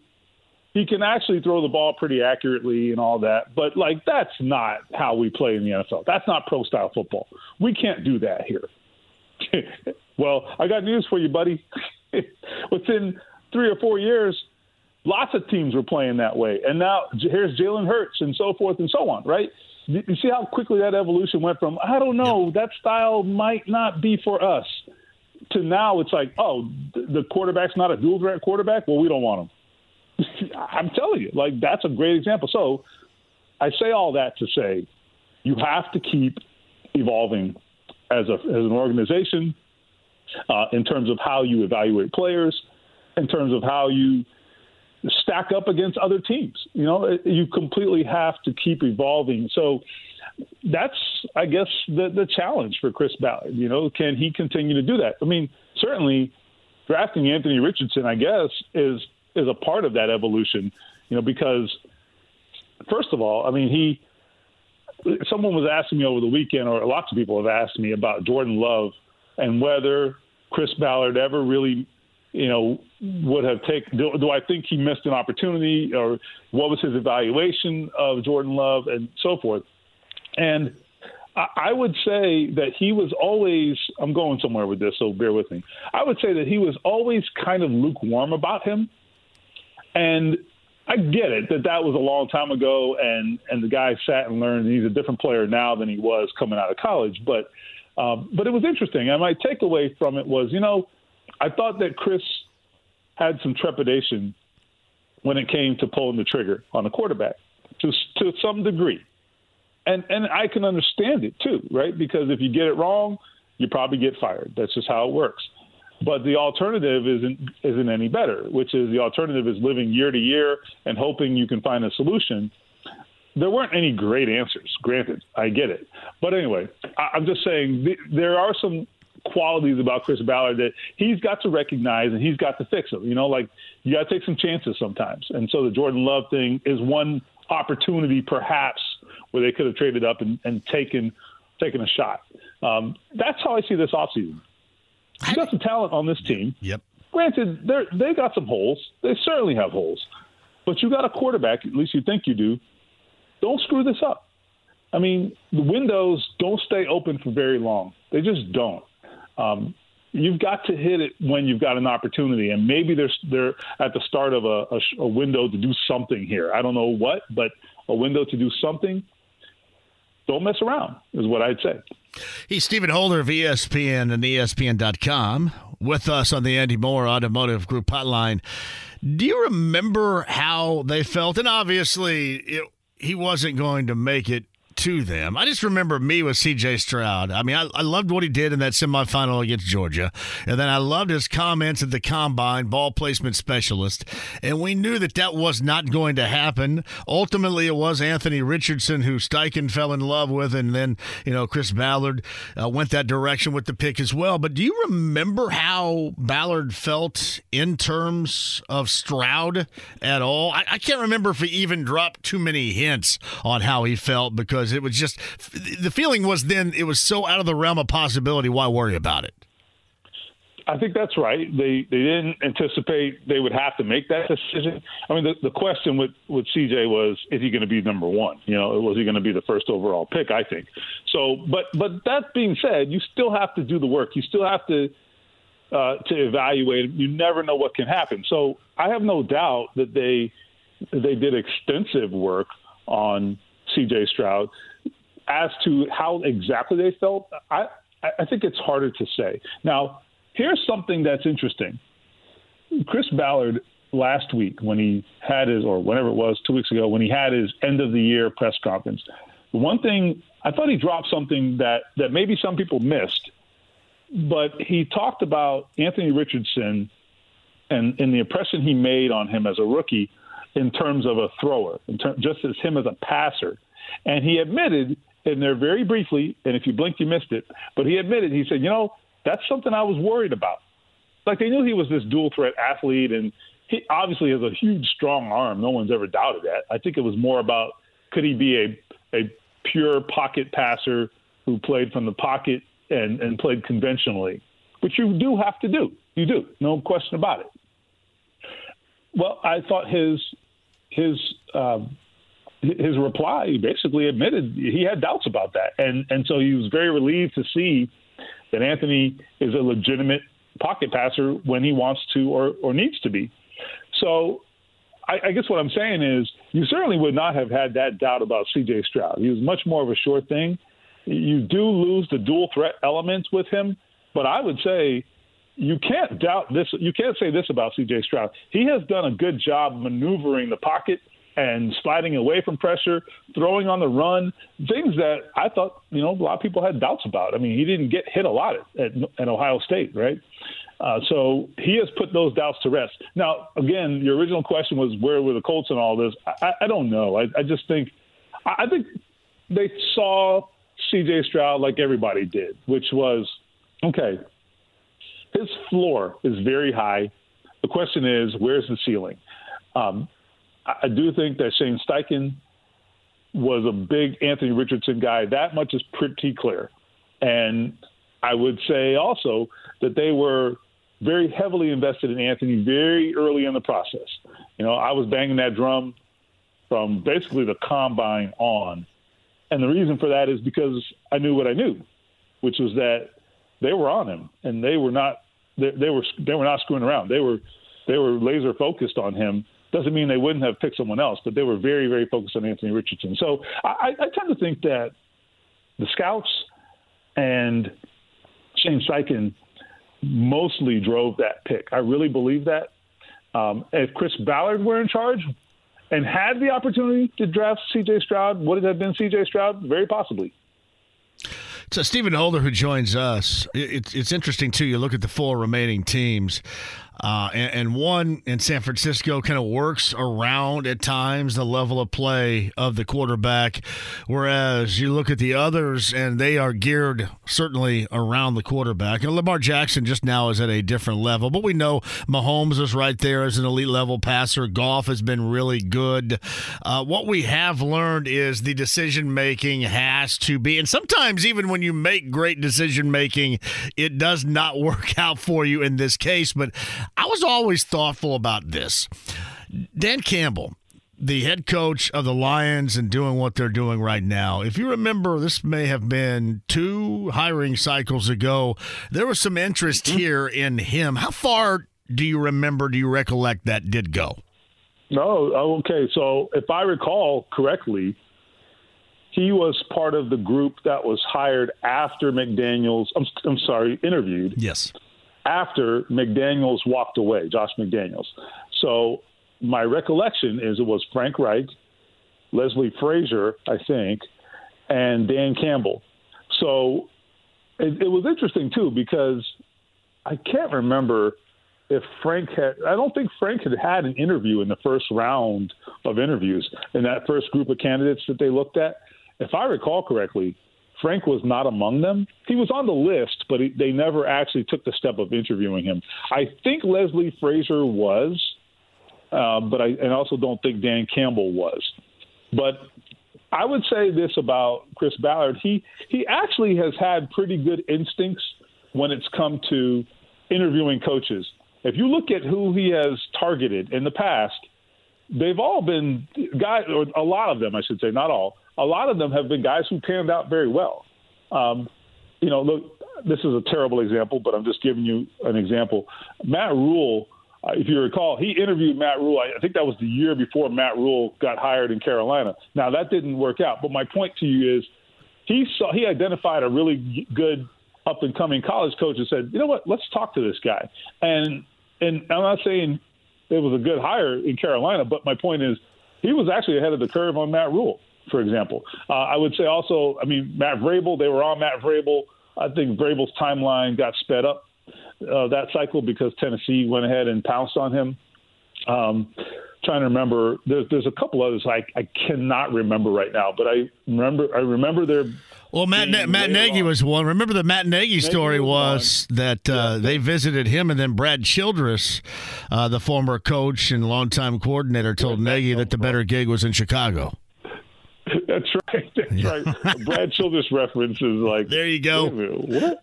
But there were a couple others, both in that cycle and this cycle, where I was like, okay, he's on the right track. He's talking to the right guys. And then he's also casted a wide net in both. But anyway, the Dan Campbell example, I think, is a good example of how you always have you have to have a pulse for who's out there and who the good coaches are.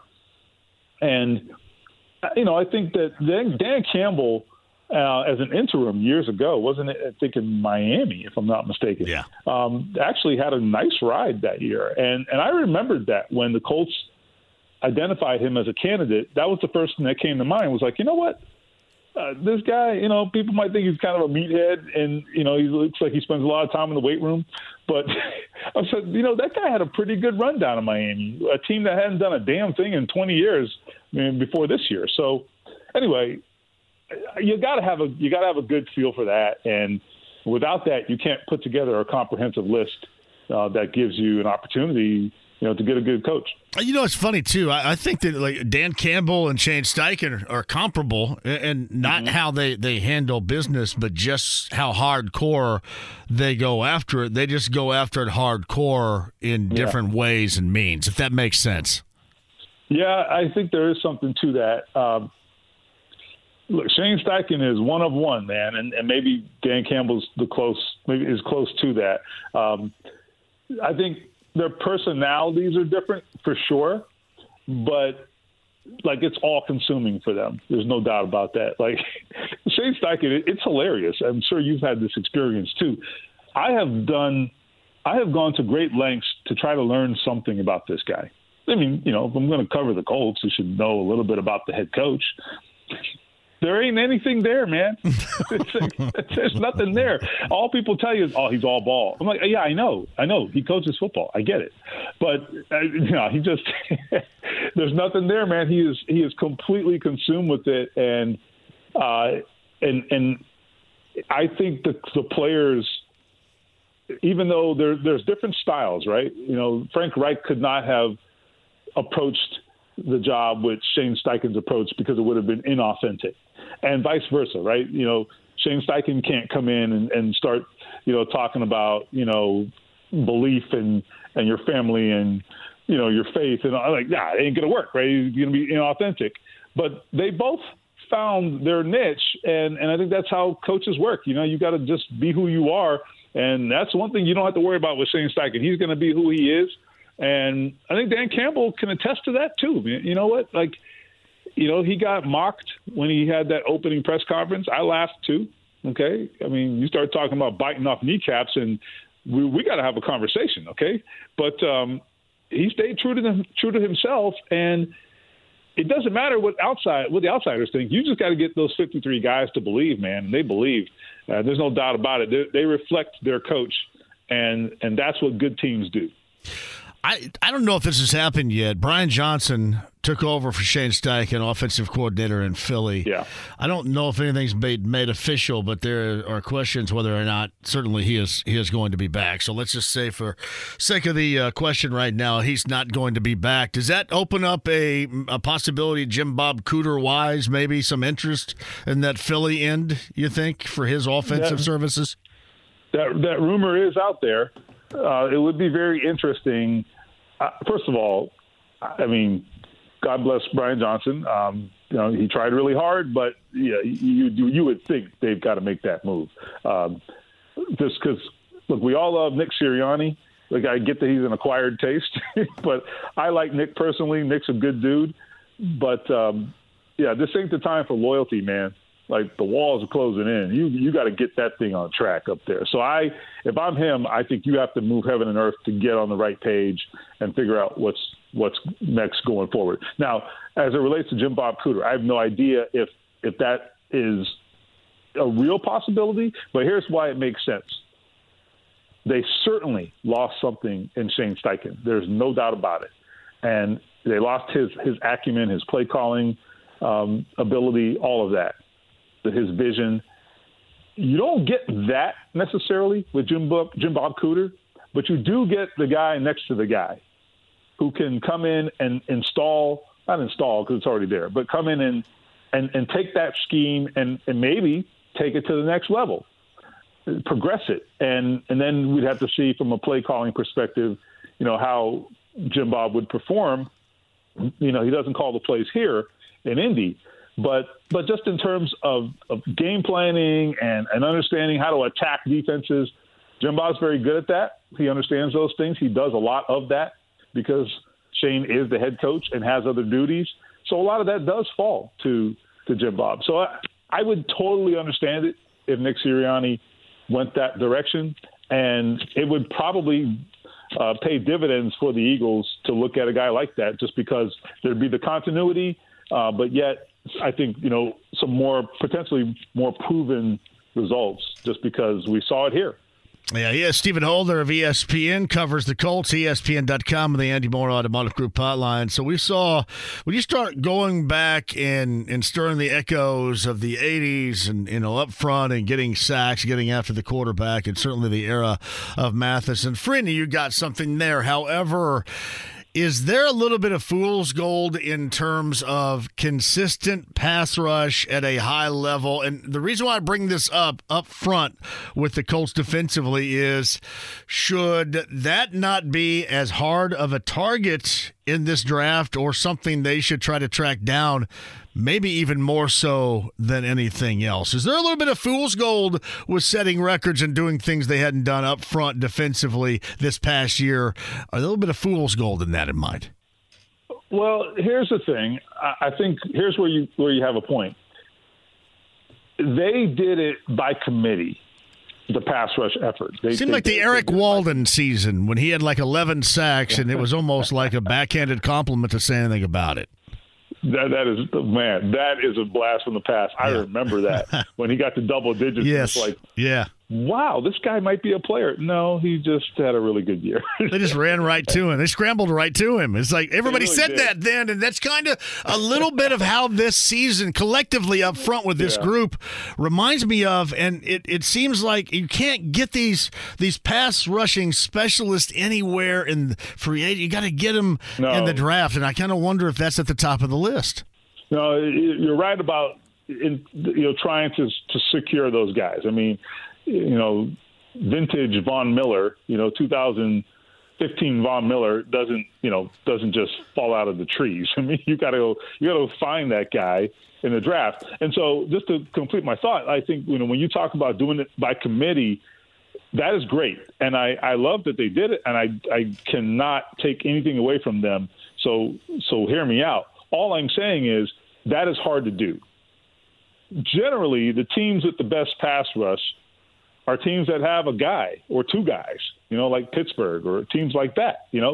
You've got to have a guy who, on third down, that team is going to slide the protection. That offense is going to slide the protection to Myles Garrett. And you know what's going to happen?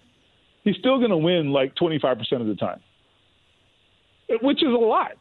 That's how you get 16, 17 sacks. You have to win against very adverse situations. There's nobody on this team where I would say, besides DeForest Buckner, who's an interior guy, there's nobody who, at night the offensive coordinator is sitting up, pulling his hair out, saying, I have no idea how we're going to block this guy. Now, there are guys who are difficult to block, and if you don't get your hands on them, they will make you pay. And Ebukam was a great example of that. Tyquan Lewis came on at the end of the year. Odengbo, those are guys that, if they got a mismatch, they're going to kill you. And that's perfect. That's what they're supposed to do. That's the job. The job is get a good matchup, win the matchup. The question is, can you do that against good offensive lines, or can you win when you've got two guys coming at you, you get doubled, or, who gets that shingle block, who can win those consistently? Here it was really a combination of good effort, really good effort, which matters. That definitely matters. I don't discount effort sacks because there's a reason not everybody gets them. That's the first thing. And then the second thing is some really timely maneuvers by Gus Bradley and the defensive coaches to kind of get some guys in some good matchups. So I'll give them credit there. But I do agree with you. I just think they got to address the back end. But I would be fine with them finding, sort of a mid-level corner in free agency or something. I think you can address that. I don't think they're that far away. They don't have to go get Darrelle Revis. They just need some competency, man. But that pass rusher, you ain't getting that in free agency. No doubt about that. Stephen Holder with us. Hey, final thing before I let you go, and let's get on a serious note here regarding anything latest-wise, because I know the Colts are just standing by what they have given out in press releases in the past, and you go back to Chris Ballard almost a couple of weeks ago, called Jim Irsay being in a stable condition. What do we know right now? And I know this. There's a great deal of fear out there. There's no question. Yeah, I think a lot of that is brought about by the fact that there has not been news. Sometimes we say no news is good news sometimes in certain scenarios. I'm not saying in this instance it's bad news, but it certainly is concerning, because if there were progress, I'd hope that they would want to share that. We have not heard that. And so that's concerning. I would add that the longer this prolongs, the longer it is prolonged, that certainly, raises concerns, right? So I wish I had some optimism to offer. I just don't know of any good news. I haven't heard any good news. I wish I could report some, but I haven't heard it. And that's the part that's pretty jarring, I think, in this whole thing with Jim Irsay. And we know what happened in early December. Is there a relationship? Those are the things that we're trying to ascertain. All we can say is, keep him in your prayers, and I hope he pulls through whatever's going on there. But again, we're talking about when did they release the initial report about him being in dealing with this respiratory illness? I think that was 2 weeks ago, if I recall. Maybe it's 2 weeks plus, because then the TMZ report came, and then they reiterated that press release. Yeah, and keep in mind that release did not come on the day of that first occurrence. I mean, he had been in that state, we know, at least for days, if not more by then. So we're talking about combined several weeks, since we know that he was in good shape. He is Stephen Holder of ESPN, ESPN.com on the Andy Moore Automotive Group hotline. If the conditions worsen, be careful out and about, my friend, okay? Yeah, man. Everybody stay safe. It is always a pleasure to have you on, and we'll do it again next week. Thank you, Stephen. Okay, my friend. See you. It is Stephen Holder of ESPN, ESPN.com on the Andy Moore Automotive Group hotline.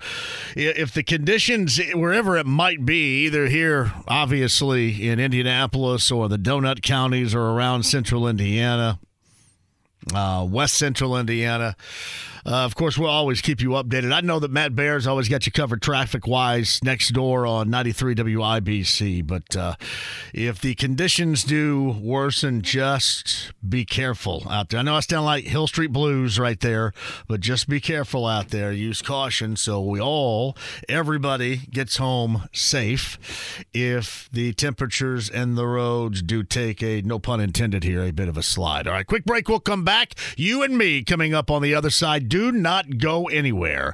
The AAA Membership Lounge via YouTube Live. Remember, AAA, obviously, in conditions, weather-wise, roads, temps, whatever, always having your back. The AAA Membership Lounge via YouTube Live. The stream, the app, HD Radio, and 93.5 and 107.5 The Fan. Don't go away.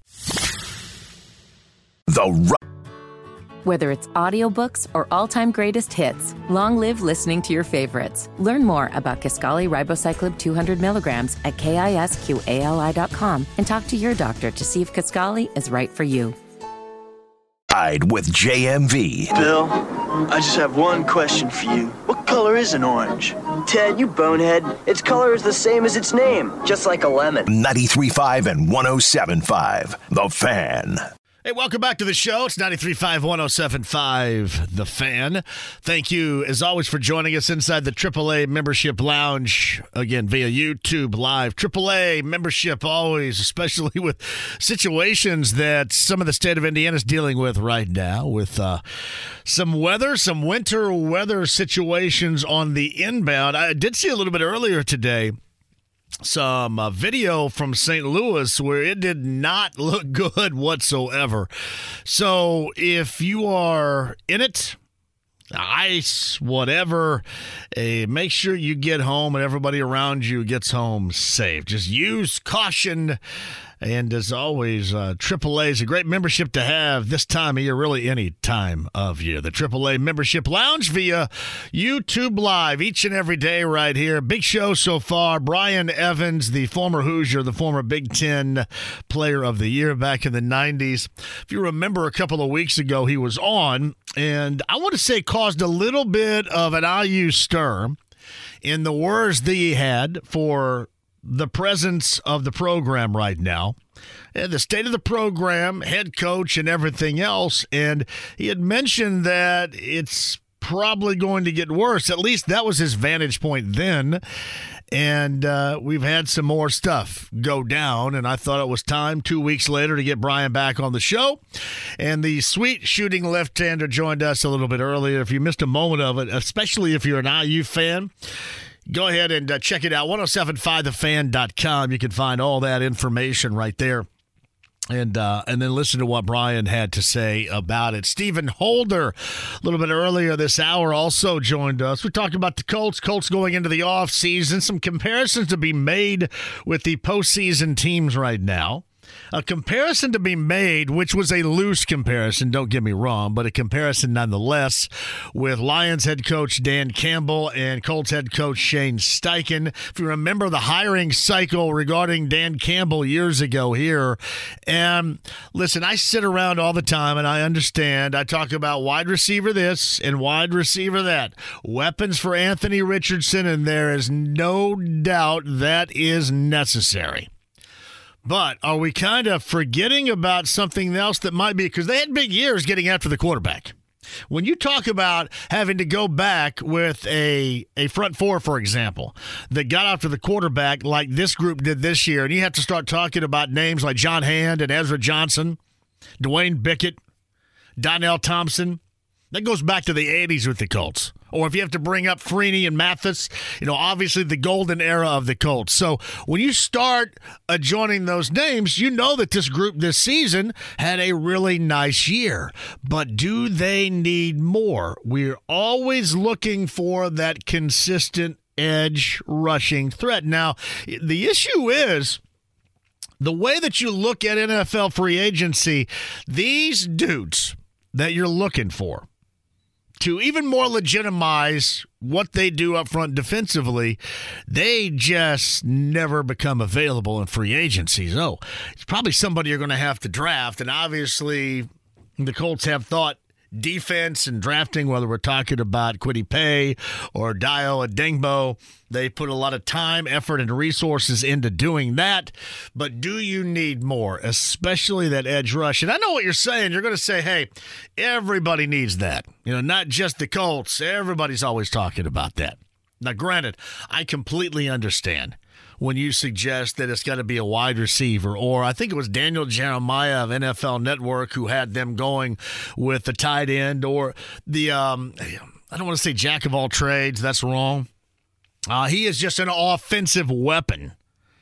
And Brock Bowers, the tight end, positionally speaking, out of Georgia, I think that's where Daniel Jeremiah had the Colts going with their first-round pick. But it makes you think, if it is available and possible to get an edge rusher, would you go there, even though you have a myriad of issues, obviously, to help Anthony Richardson out? Hey, listen, you look at the tight end position, and I know what you're saying right here. You like Will Mallory. There's nothing not to like about Will Mallory. Mo Alley-Cox has been the vet. Jelani Woods is a guy that everybody counted on this year that first hurt one hammy and then hurt another, and his entire season this past year was washed away because of that.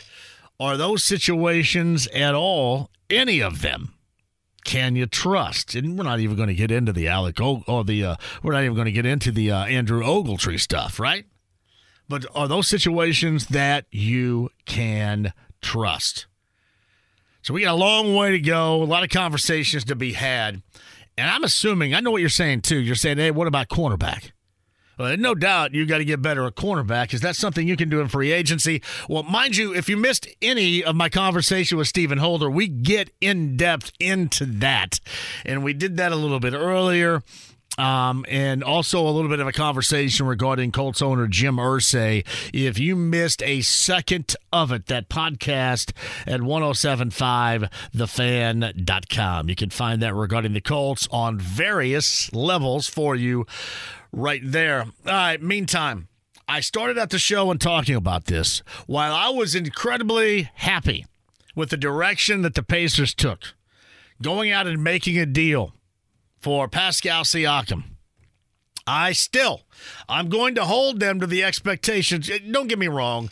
Last night in Phoenix was going to be tough. They had what they like to call their big three with Durant and Beal and Booker, and Durant went for 40. That was going to be a tough get considering there was no Tyrese Halliburton. And I do recognize that Tyrese Halliburton back on Friday night in Portland, probably, even though he played, and again, the stats, the production right there as usual, probably was not his usual self. That was a game in Portland that you really get bummed out about. What do they won, like 12 games? And you got swept by the stinking Blazers. And Jeremy Grant went for 37 on you. Malcolm Brogdon went for 30 on you. That's the situation that can't happen. I don't look at the Phoenix game last night as being one of those end-all be-alls. But the Friday night one, especially when it's the second of a back-to-back and they look so good from top to bottom in Sacramento on Thursday night, and so much of that good look disappeared in Portland. The bench, for example. I mean, you look across, the bench is why they lost the game. That and the fact that you let Malcolm Brogdon do whatever he wanted to. I mean, he dictated offensive terms.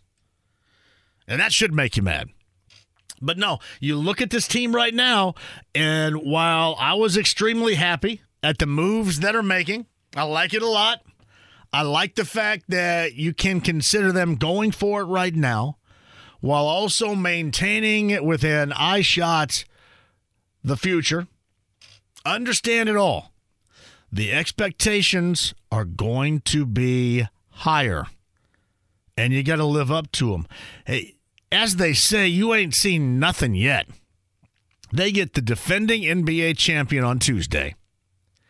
The Denver Nuggets are in town, and we know this to be true after a lengthy Western road swing. The toughest game, likely in the past 6+ that they're going to have, will be this return date coming up tomorrow night at home in Gainbridge Fieldhouse against the Nuggets.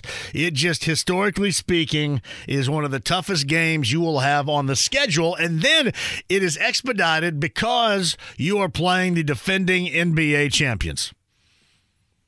You get them in your building. And then, oh, by the way, too, Thursday, Joel Embiid in Philly. You know how much I love that. And then a back-to-back with Phoenix in town on Friday, the team that beat you last night. Then move ahead to Sunday, and you have Memphis. The argument can be made that the schedule that is upcoming right now certainly is a hell of a lot more difficult than the schedule out west in which you just navigated through. That's the concern. That's the concern, because if you don't get up and win a game here, then you've got a losing streak on your hands. Easily. Denver, Philly, Phoenix, they've lost 2 straight. You don't want to make it 5. That's when people all of a sudden will go, all right, I don't like this deal. All right, your expectations are bogus. All right, JMV, you have no idea what you're talking about regarding basketball. This team's just lost 5 in a row. And, yeah, really, you can look at it this way. 5 of 6, 6 of 7, 7 of 8. You're going to get into categories in which you don't want to try to explain by, well, Halliburton didn't play. Halliburton's just coming back. You're going to acclimate Pascal Siakam. You don't want to have to explain that out. So go out, get a win Tuesday night. Make things interesting on Thursday, but you have to start stringing together some wins, because this is not the nice little team that could any longer. There are going to be expectations there, and rightly so, expectations there. Pacers in Denver coming up tomorrow night. Again, not a good weekend for IU basketball. IU doesn't play again, I don't think, until Saturday against Illinois. Boilermakers rolling on a roll per usual. Hey, let's give a quick shout-out, too. How about my Indiana State Sycamores? Get a win on the road in Murray, Kentucky over Murray State. That was on ESPN2 yesterday. Hopefully you had the opportunity to watch that. Seriously, jump on board here. If you are a disgruntled IU fan, believe me, the bandwagon and the doors are unlocked for you to join at Indiana State with me. And we will take everybody. We need everybody with Indiana State. That was impressive. Butler with a weekend win that you absolutely had to have against DePaul as well. So a lot of collegiate discussion, and, of course, you get the Final Four, the conference championships coming up this weekend. NFC, you get Detroit and San Francisco. AFC, it should be an interesting matchup that you're going to see there with Kansas City and Baltimore to get you set for the upcoming Super Bowl. All right, quick break, and we shall return. 239-1070 is the number. The email address is jmv1075thefan.com. Inside the AAA membership lounge. That is via YouTube Live. You can find us right there. We got that and a lot more. We will size up what tomorrow is going to look like. And again, inclement weather, maybe slick wherever you are. Wherever you might be listening from right now, use caution out there. It may be worse in some places than it is in others, but treat it all the same, because we want you safe and sound, and as always, with us every single afternoon between 3 and 6. Ride with JMV, 93.5 and 107.5 The Fan. Back with you for a final time next. The Ride with JMV. Give me my theme music! 93.5 and 107.5. The Fan. Hey, welcome back for a final time. The Ride with JMV, 93.5, 107.5. The Fan. The AAA Membership Lounge via YouTube Live. Again, AAA membership right now. So incredibly important to get through weather conditions in the winter like we're going through, at least some of us are going through right now. And always helpful for you. The AAA Membership Lounge via YouTube Live. You guys have been absolutely fantastic in there throughout the course of the afternoon. A shout out to our good friends, Brian Evans. Of course, a former Hoosier. Had his thoughts on the state of the IU basketball program. And Brian joined us back in the 4 o'clock hour. And earlier this hour, Stephen Holder, ESPN and ESPN.com, a variety of things that certainly would be off-season fodder that we do enjoy talking about. And certainly it's a much different feeling than it was this time last year, where it felt like that there was zero hope whatsoever. You have a lot more hope that is built into this situation now than you did this time last year. However, you do have the serious subject that is the health concern of Jim Irsay. And Stephen Holder also added a little bit of his thoughts to that a little bit earlier, and the podcast is at 1075thefan.com. I mentioned, too, Pacers back at it. Pacers, I think they flew out of Phoenix this morning, maybe late morning, and getting back here a little bit earlier today. In fact, I think over the course of this show, they landed, and then they'll get a little bit of rest and get back on it tomorrow against the defending NBA champion Denver Nuggets. We'll have you all covered with that coming up tomorrow per usual. Greg Rakestraw joins us. You had the sectional pairings for girls high school basketball with he and Bob Lovell yesterday taking shape, so I'm sure we'll mention some high school athletics and more with Greg. That is coming up on tomorrow's show. Brad Spielberger, a Pro Football Focus. The final four remaining NFL teams. Is there anything other than being where they are and winning? Is there anything that you can wire in to them having in common?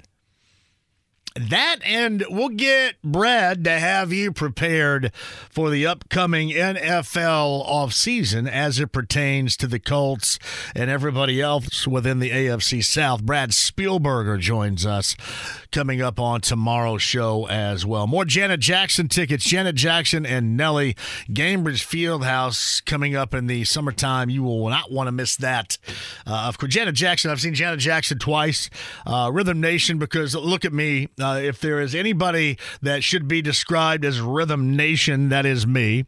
Rhythm Nation at 89, 90, and I think I saw the Janet tour, what was that, 93? When it was called the Deer Creek Music Center up in Noblesville. But it has been a while. This will be a good one. We got more tickets to give away for that. That is coming up on tomorrow's show as well. But a big show today, too. And again, if you have inclement weather anywhere around you right now, if you're dealing with it, if you're going through it, just use caution. Use caution and get home safe and sound for us. And again, traffic-wise, 93 WIBC and our good friend Matt Bear always has great traffic updates for you. So I'm sure you can check that out on the WIBC website at some point, too. We'll give you all the traffic information that you will need. Big show coming up tomorrow. Stuff to win later on this week. We've got a tavern tour stop on the road at Manley's Irish Mutts, of course. Mike Manley, 10th and Shadeland, and me and NBA Jam and Mick Ultra once again on the road Thursday at the Dugout off of Fletcher. Fletcher Place, your chance to play NBA Jam and win an incredible pair of Nike Michelob Ultra courtside shoes while you're there, and then qualify to win even more. That's coming out at the Dugout. That's on Thursday with me and Michelob Ultra. All right, thank you all, James. Great job out of you.